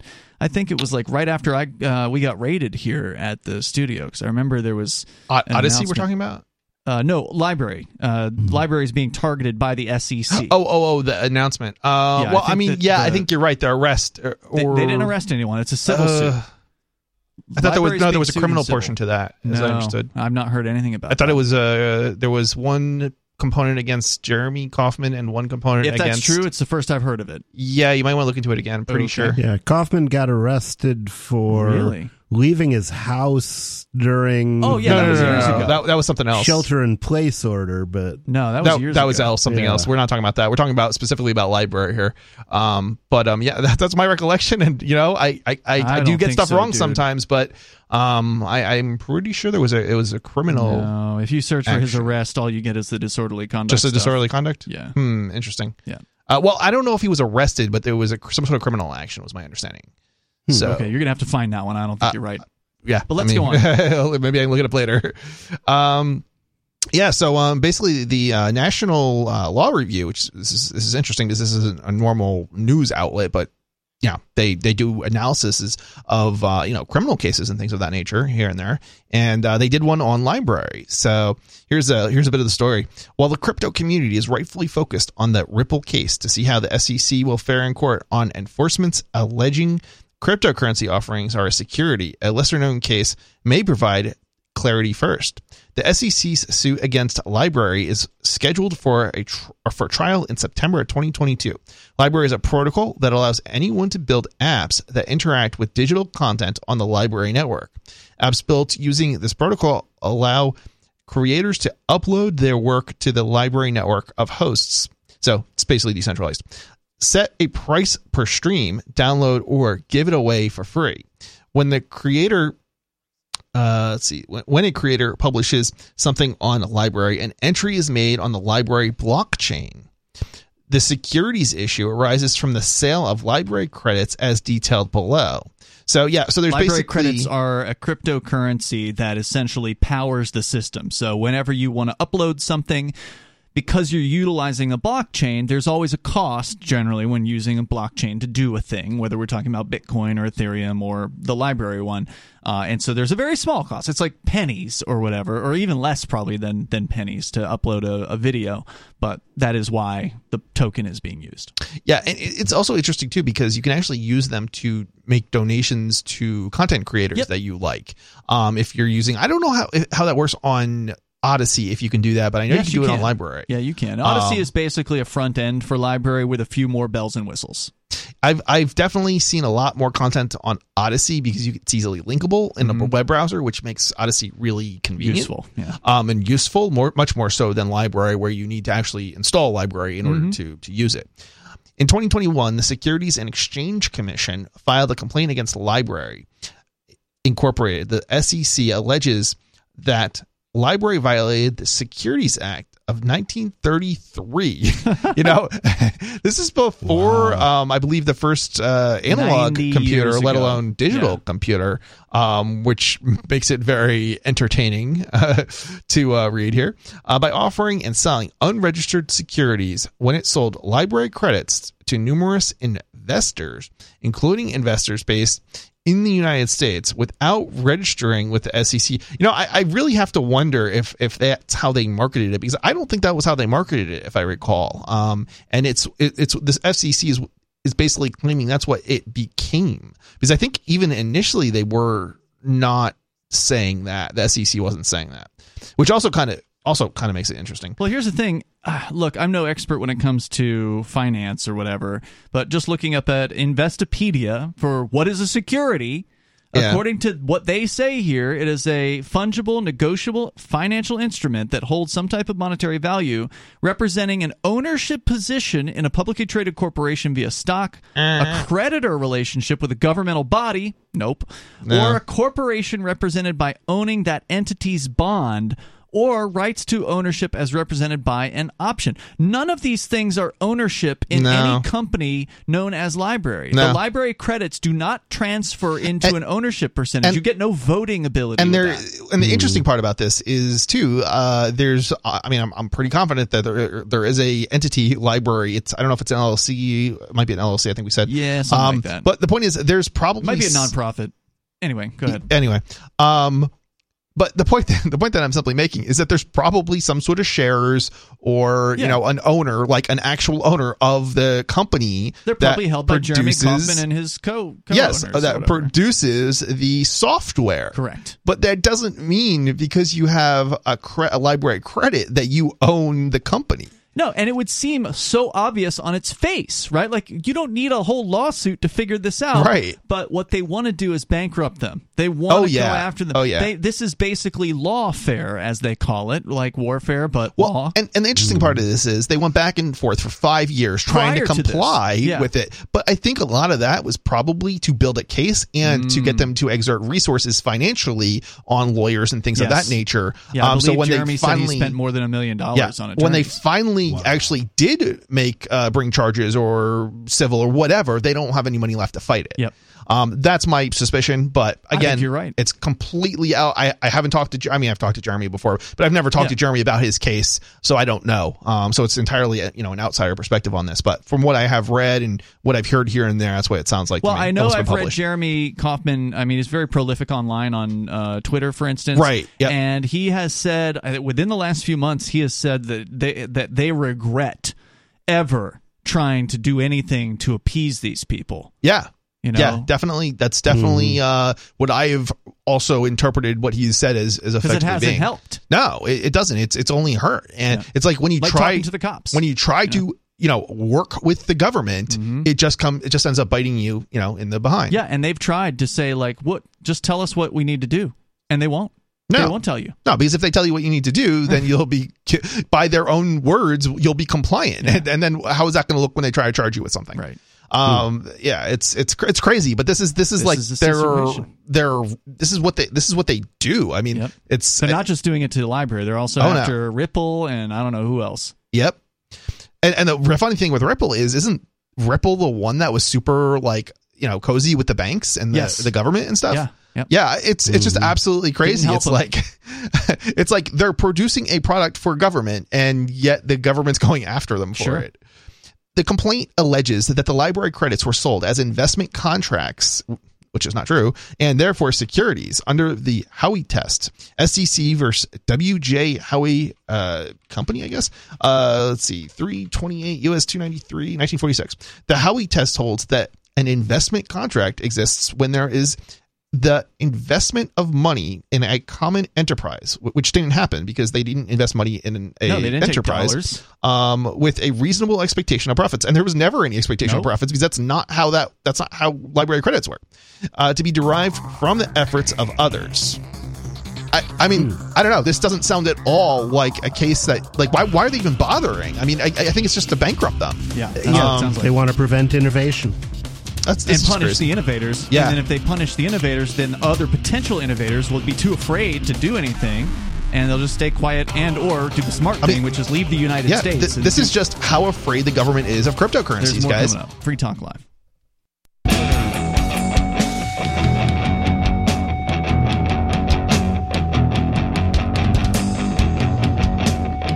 It is Free Talk Live. Phones are open. You can join us here. We're talking about LBRY, which is the world's first and most successful media sharing protocol. And you know it's successful because the government is trying to take it down. Oh, yeah. But they won't be able to, by the way, even if the SEC succeeds in bankrupting the LBRY Corporation, this company that creates the software known as the LBRY desktop app or the LBRY Android app or whatever. Even if they get put under and they go out of business, the protocol doesn't disappear. Yeah, this kind of reminds me of FrostWire, which is basically, I don't know if you guys remember LimeWire, but it was peer-to-peer file sharing.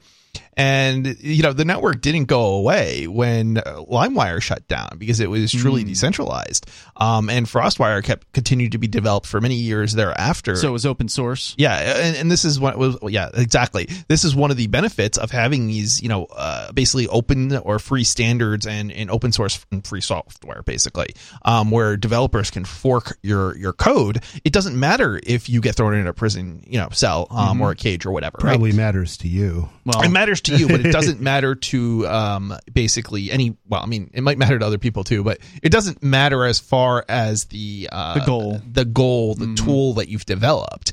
The tool will live on as long as there's people interested in that tool, and as a result, in the case of LBRY, the same thing is likely to happen. Yeah, I don't think they're going to be successful ultimately at destroying LBRY, the network or the protocol. Even though they may take out the corporation. I think the key thing here is if it's successful, right? And that's yet to be proven, I think. But if LBRY is successful, LBRY is successful in that it gets into hands of users and it works well and so on, it's likely that you're not going to be able to kill it off by charging people or arresting people or some sort of bankruptcy, forced bankruptcy.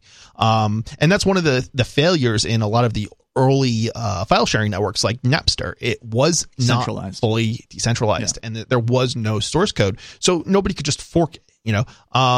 It had to be, you could develop other similar solutions, but you couldn't just make a copy of it, right, and continue working on it. And in the case of LBRY or in the case of LimeWire, you could, because there was that complete set of source code. So those who knew and wanted it did. And so, in the case of LBRY, and it will live on probably, and the same case with FrostWire. So what is the analysis here from the attorneys at, what was it, the Law Association? Yeah, so the National Law Review. Okay. So this is the big boys. This is looking at the case. Yeah, this is looking at the case. This is which makes it super interesting. Because it's not giving you a perspective from a layman. We're just lay people, or a news person. Or a news person. These are people who actually have looked into the law. Now, it may not be clear, and different lawyers will give you different opinions. So just keep that in mind too. But this is their analysis. Let's see here. So let's see, investment. Let's see others. Whether a particular digital asset at the time of its offer or sale satisfies the Howey test depends on the specific facts and circumstances. In 2019, the SEC published the framework for investment contract analysis of digital assets to assist individuals in determining whether their digital assets run afoul of securities law. I don't know if you remember a number of years ago, was it the IRS? It might have been the IRS, but they released like this document, this really long document, like telling people how like they should behave if they were crypto vendors of some kind, right? And I remember reading through it thinking it actually is, they would give you an example. Like there was one part where it gave you an example, and first they would explain what you had to do, and then they give you an example, and it would contradict what they said above it, and it actually made it even more confusing as to what you were supposed to be doing. But they would call it guidance, but they call it guidance, and I don't know, but which works well for them, because that way the insiders who know they won't be prosecuted no matter what they do can go ahead and do whatever they do, and the outsiders can read that and know that they will be prosecuted no matter what they do. My suspicion is it's not what you do, it's who you are and who you know. Yep. And who you know. My suspicion is this is exactly the same situation. They're giving you guidance in quotes that basically leaves you with more questions than answers. Yeah. Similarly, following the framework analysis, the complaint alleges that the LBRY credits were sold to the public in exchange for contributions designed to build, construct, and develop the LBRY network. I mean, yeah, I don't know. That just seems bizarre. The complaint only thing I ever saw LBRY credits being sold for was so you can use the network. That's all. You don't get a piece of the action later on down the line. Yeah. You don't get a share in the company. It was definitely not. It was the gas to make the system go. That's all. Yeah. The complaint further alleges, but it's interesting because it doesn't even say that here. It says in exchange for contributions designed to build, construct, and develop the LBRY network. But that doesn't even make sense to me. Have anything to do with the company as far as like getting a stake in it or anything of that nature. The complaint further alleges that the LBRY credit sales to institutional investors required the investors to wait 1 year before selling their investment. I can't imagine that LBRY would have used those words in terms of describing what it was they were selling as an investment. I don't know, think they would either. But I don't think they would have, and I certainly don't ever recall that being the case. Additionally, the complaint alleges that the LBRY network, but this is how they manipulate. This is what they're accusing LBRY of. So this is all very manipulative. Yeah. It's very much, I think, like the Crypto 6 case. Very, very manipulative. Additionally, except without the prison time. We're definitely have to look into that again, because I keep thinking that there was criminal aspect to it. But anyway, additionally, the complaint alleges the LBRY network used proceeds from the sales of LBRY credits to pay for the operational costs to grow the LBRY network. As alleged, LBRY received more than $11 million in Bitcoin services and some other stuff. Okay, let's hear. Answer. In its answer, LBRY pushed back on the agency's claims and asserted several affirmative defenses, including, a selective enforcement defense and violation of equal protection under the Fifth Amendment accusation. LBRY claimed that when the SEC targeted it for enforcement action, the agency treated LBRY differently from other blockchain companies with no rationale and pursued its investigation in a manner that demonstrated. Demonstrated? I'm sorry, it's demonstrated. My eyes are a little bit off here.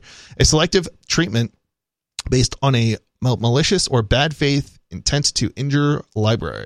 All right, let's see here. Motion. I believe it. Yeah, definitely. Motion for judgment on the pleadings.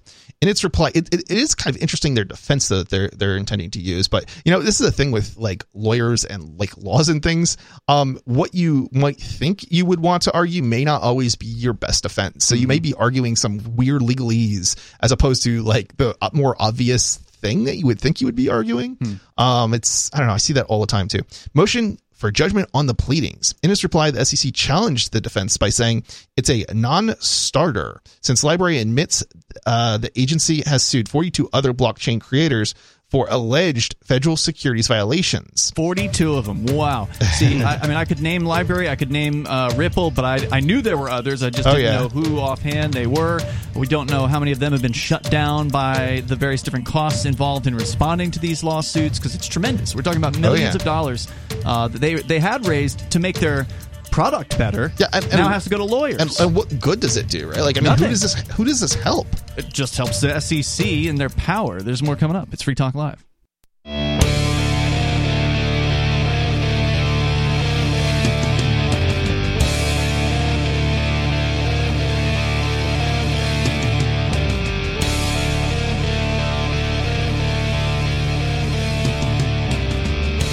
It's Free Talk Live, and you can join us here. The number is 603-283-6160. That's 603-283-6160. You can bring up whatever you want here. We're talking about LBRY and the attack against this media sharing protocol.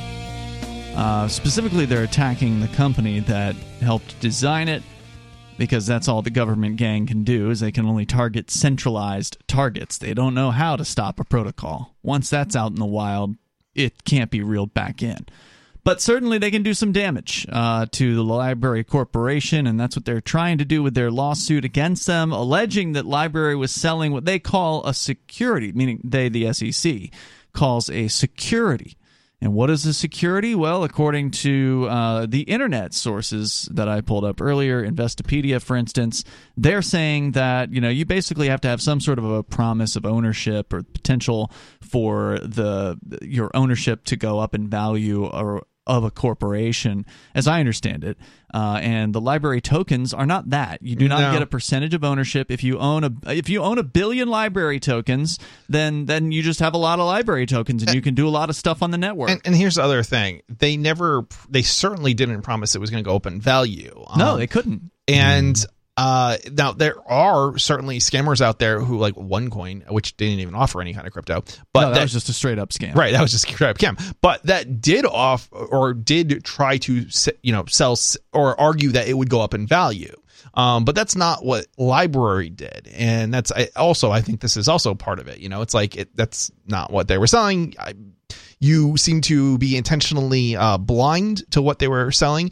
And it's interesting because they effectively seem to be saying that they seem to have agreed at the time, supposedly, in which they were sold. And then later, because it went up in value, it's almost like they're arguing, okay, well, because it went up in value, even though that's not what you sold, you've somehow violated the law. The motion for judgment on the pleadings states that the SEC argues that LBRY's admission necessarily bars its selective enforcement defense because it undercuts LBRY's assertion that it has been treated differently from other similarly situated digital currency creators. So the SEC is saying, well, we've attacked a bunch of you guys, so you can't use that defense. Yeah, even if there's 100,000 or 1 million people and they've gone after 42 and you're one of the 42, somehow that's not selective. No, it costs nothing for the SEC to go after 42 versus 402. It's just it's my money that they're taking to do that they're stealing to do it. And your money and all of our money is the public, That's right. Anybody who's paid taxes on anything, basically. Citing this argument, the district court dismissed LBRY's selective enforcement defense. I wonder if they're going for the weaker defenses first, because I think they can do. I don't know if you can do multiple. I'm not really sure how any of that works. You can throw out as many as you want. The Supreme or the district court can do it at once. Right. Motion to intervene. The LBRY Foundation Incorporated filed a motion to intervene, requesting to allow its intervention in the SEC's case against LBRY Incorporated. Okay. So there's LBRY Incorporated and then the LBRY Foundation. This is not that. I mean, I've seen this before. I'm trying to think what case it was. But basically it had to do with a peer-to-peer file sharing system.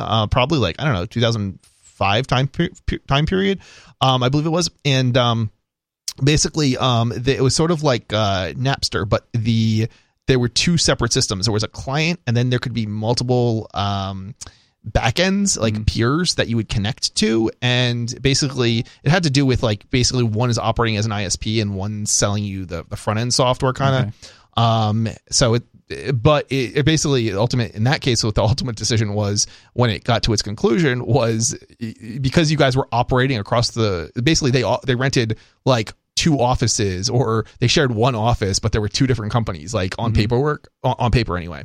And the court just basically wasn't buying it, something to that effect. Well, anyone can motion to intervene in a civil case, as I understand it, and the court can decide whether or not to let them. Yeah. And essentially, if they're allowed, then they become a defendant in the case. Yep. In its motion, the foundation argued that it has fundamentally different interests than the library in this case, arising from their different corporate purposes. Specifically, the foundation explained that it is a nonprofit corporation. Okay. That's really interesting because it's got an INC. I don't know. Is that nonprofit corporations also use INC? I know, like with Mozilla and Firefox, it's Mozilla is a corporation, but it's owned by a nonprofit. Anyway, it's just the way it's worded seems different than I would have expected. Specifically, the foundation explained that it is a non-profit corporation that works to promote the growth and use of the library protocol in a bottom-up, community-driven fashion, and it grants, not sells, LBC tokens to third parties in furtherance of the foundation's goals. So this is sort of more like a donation. What it sounds like they're saying is it's more like you're donating to a nonprofit for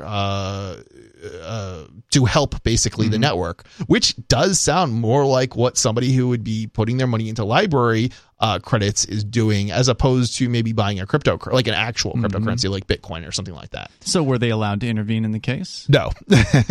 On the other hand, it argued that library is a for-profit business enterprise. This is the SEC arguing this? I guess. On the other hand, it argued...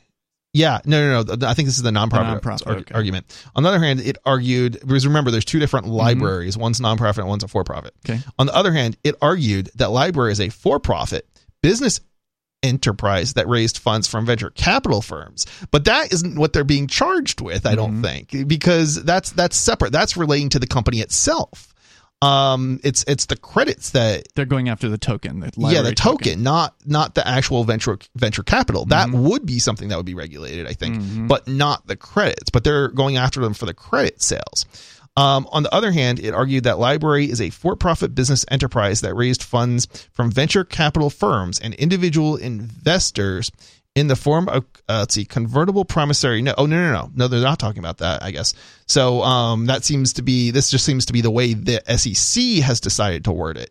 Promissory notes, and not through the sale of LBC. Oh, no, I was right the first time, and not through the sale of LBC tokens. So I was right the first time. The foundation further argued that it likely had different litigation strategies that could result in different outcomes than those pursued by the library due to its dependence on the utility of LBC tokens, whereas library could continue its corporate existence without the LBC coins. The foundation will lose its fundamental purpose should the LBC tokens lose their utility. Ooh. I don't see how the LBC token is going to lose its utility. It's part and parcel of the blockchain that is behind library. I'm not obviously intimately familiar with this case, and neither are you. We don't have Jeremy Kaufman here to answer, or the attorneys who are filing this. But should the SEC be successful at taking down the library corporation, that doesn't mean the SEC is going to get their hands on all of the tokens or all of the coins. Those are in individual cryptocurrency wallets to which each individual has the keys. There's no way they can forfeit that. That stuff isn't going anywhere. Yeah.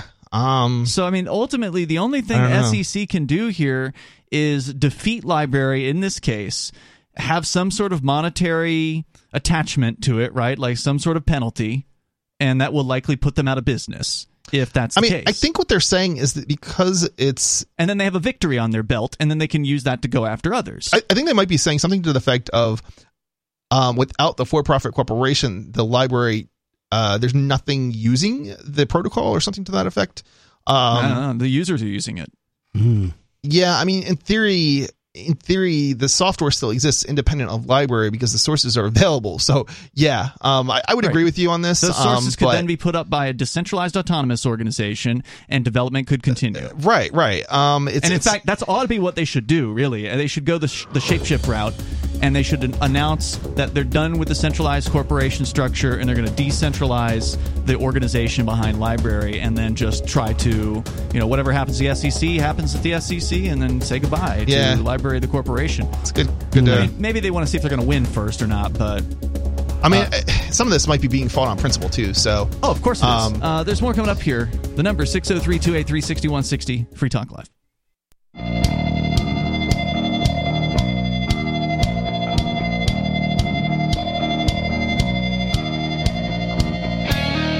It is Free Talk Live. You can join us here. The number is 603-283-6160. In these remaining moments, enough time perhaps for your call. With you in the studio, you've got Ian. Nobody. And Chris.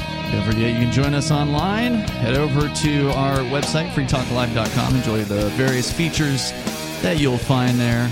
And if you really like what we do and you want to help support Free Talk Live, then please join our AMPS program, as Alex has done. Alex is a gold level supporter, which means Alex is sending over $10 a month at least to help us advertise, market, promote, and support Free Talk Live. You get some perks when you do that too. Get all the details and get signed up. And we appreciate your help over at amps.freetalklive.com. That's amps.freetalklive.com. That will forward you right over to our Patreon, where you can sign up with your PayPal or debit or credit card, and like Alex has done. And all we ask for is $5 a month, so Alex did twice that much, so thank you again. Over at amps.freetalklive.com. We're going to go to Sarah in New Mexico. Sarah, you're on Free Talk Live. Yes, I just want to mention that I found that it was illegal, supposedly, to put speeding cameras, computerized automated services on state highways going through cities in New Mexico. But and then the one that's supporting this is, of course, all you guys, people that hate the speeding cameras. Right, they're the one that say you're prohibited from putting automated services. But it's I really believe this is a very misinterpretation of the law that was written 80, 90 years ago, before they had cameras and computers and photo enforcement. Now, Sarah, do you object to this because you have a tendency to walk on interstate highways? No, it's not that. But the idea is they speed just as much as they do on state highways going through cities. I mean, usually there's no pedestrians on an interstate highway, though, correct? No, it's illegal to walk. Right. So they're not going to injure anybody, by hitting them, because there's nobody crossing the road. Is this only for interstates, or is this any highways, like state roads? No, I'm talking about. No, we have these slower going, but they belong to the state. But if there are over 500,000 people, like Albuquerque, the city has the city police could regulate the speedings and the traffic enforcement on those. It's only for the smaller cities they have this law that the state could only have governance. So I'm not sure what you just said. Yeah.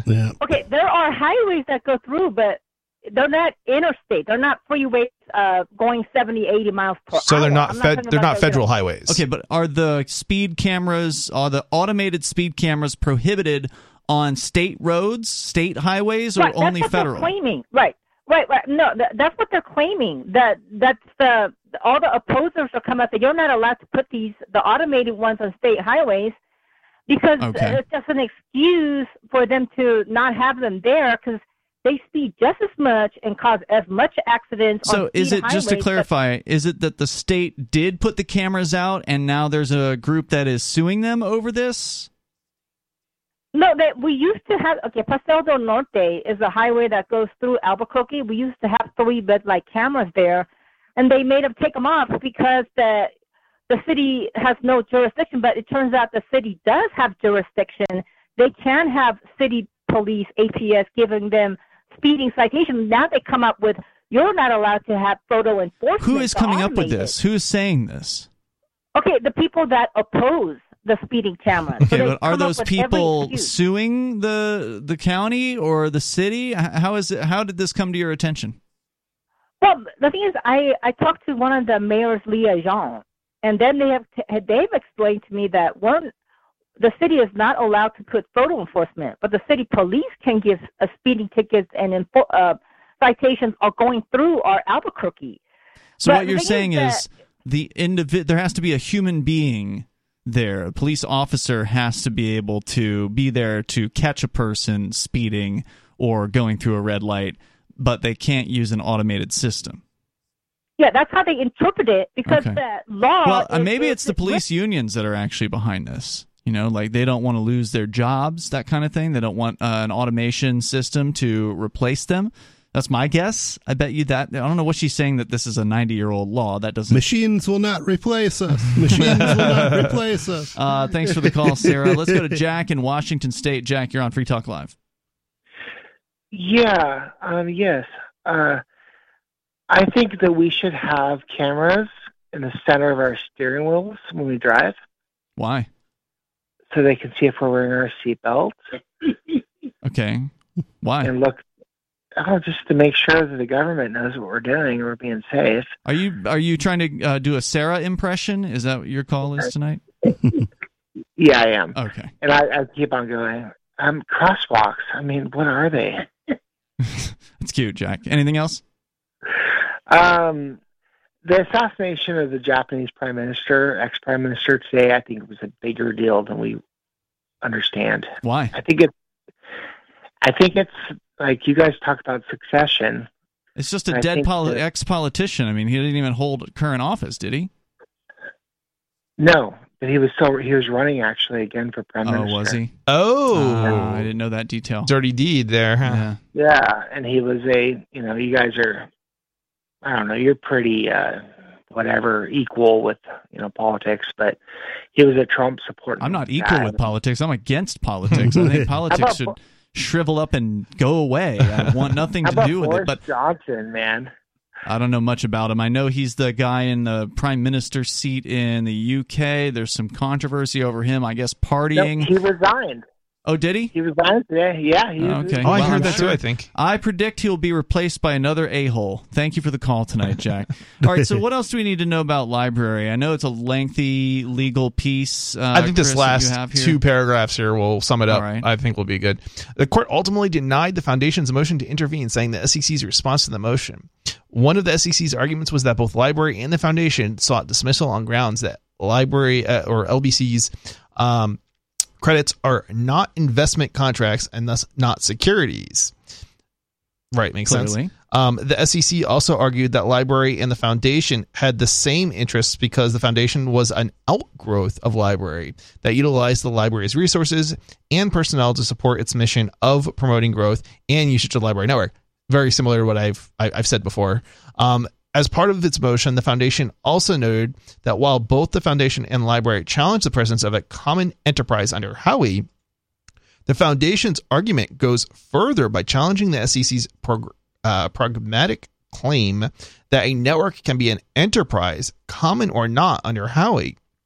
The foundation argued that SEC's interpretation of Howey goes beyond the Howey court's position, namely that the business enterprise that registers its securities by filing current business and financial information relevant to determining the enterprise's future value is the relevant entity for purposes of finding a common enterprise. So in other words, I need some other words on that one. It's the business. It's the business. The for-profit corporation that would be regulated if they were the ones who had sold the LBRY credits, but they didn't sell the LBRY credits. Okay. I believe it's a nonprofit, is what they're saying, is what sold the LBRY credits. But they wouldn't let the nonprofit join the lawsuit.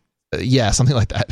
In disputing the SEC's newly expanded understanding of enterprise under Howey, the foundation cited several reasons, including that LBRY is neither a business, enterprise, nor issuer. Let's see. Right. Okay. So the for-profit is neither a business enterprise nor issuer. Library credits do not give holders rights against the current and future assets of library, right? Sure. The enterprise. Libraries, right? Because if the library, the business closes down, the credits are still there. The credits are still operating. Library's anticipated value as a business enterprise does not determine the library credits value. No, it's the marketplace that determines those. Right. And those credits are traded on different exchanges as we speak. Let's see here. Library's registration does not enhance the library credit investment decision because value of library credits are not tied to the value of library. Again, the for-profit corporation. And library does not have a direct relationship through a library credit with a library credit holder like an issuer of a security has with a security holder. Right. Which is exactly what I mean, this is just the most crazy case here. Unfortunately, because neither the SEC nor the court addressed the foundation's common enterprise arguments in resolving the motion to intervene, the efficiency of these arguments is presently unclear. So basically what the court said is we're just not going to hear your argument, or we don't understand your argument, so we're not going to rule on it, it sounds like. So yeah, they got apparently the summary judgment and trial. So basically what this means is it's going to go to trial. Yeah. So it'll be up to a jury to decide all of these, big questions about investments and banking and, stocks. And I mean, my eyes glaze over when I hear a lot of this stuff. I imagine a lot of the jury will as well, and it'll be a tough case. We'll see you tomorrow night, Free Talk Live. In the meantime, you can join us at freetalklive.com. Have you ever loved a woman? Iconic guitarist Eric Clapton's lifelong passion for the blues burns brightly in a new film and soundtrack release entitled Nothing But the Blues. The documentary film, which was nominated for an Emmy Award, has been upgraded to 4K for its long-awaited official Blu-ray and DVD release. The new soundtrack album features all of the music from the 1995 film and also includes more than an hour of previously unreleased live performances. Eric spoke about his lifelong love and respect for the blues. It's almost like I'm just leaving John Mayall now and I'm producing my own blues band. And it's taken me 30 years of meandering around the back streets to get there. I just always felt very afraid of being true to myself. And I think that's quite normal in a way. I think everybody is. I'm not unique in that. But right now, I want to do it, and I have this funny feeling that I don't know how long it'll last, and it may be that I'll just stay here. Maybe that's all right. Maybe it's all right for me just to stay doing this because it's what I do best. That's iconic guitarist Eric Clapton, whose long-awaited documentary film and music soundtrack, Nothing But the Blues, will be released on multiple formats on June 24th. Order now at ericclapton.com.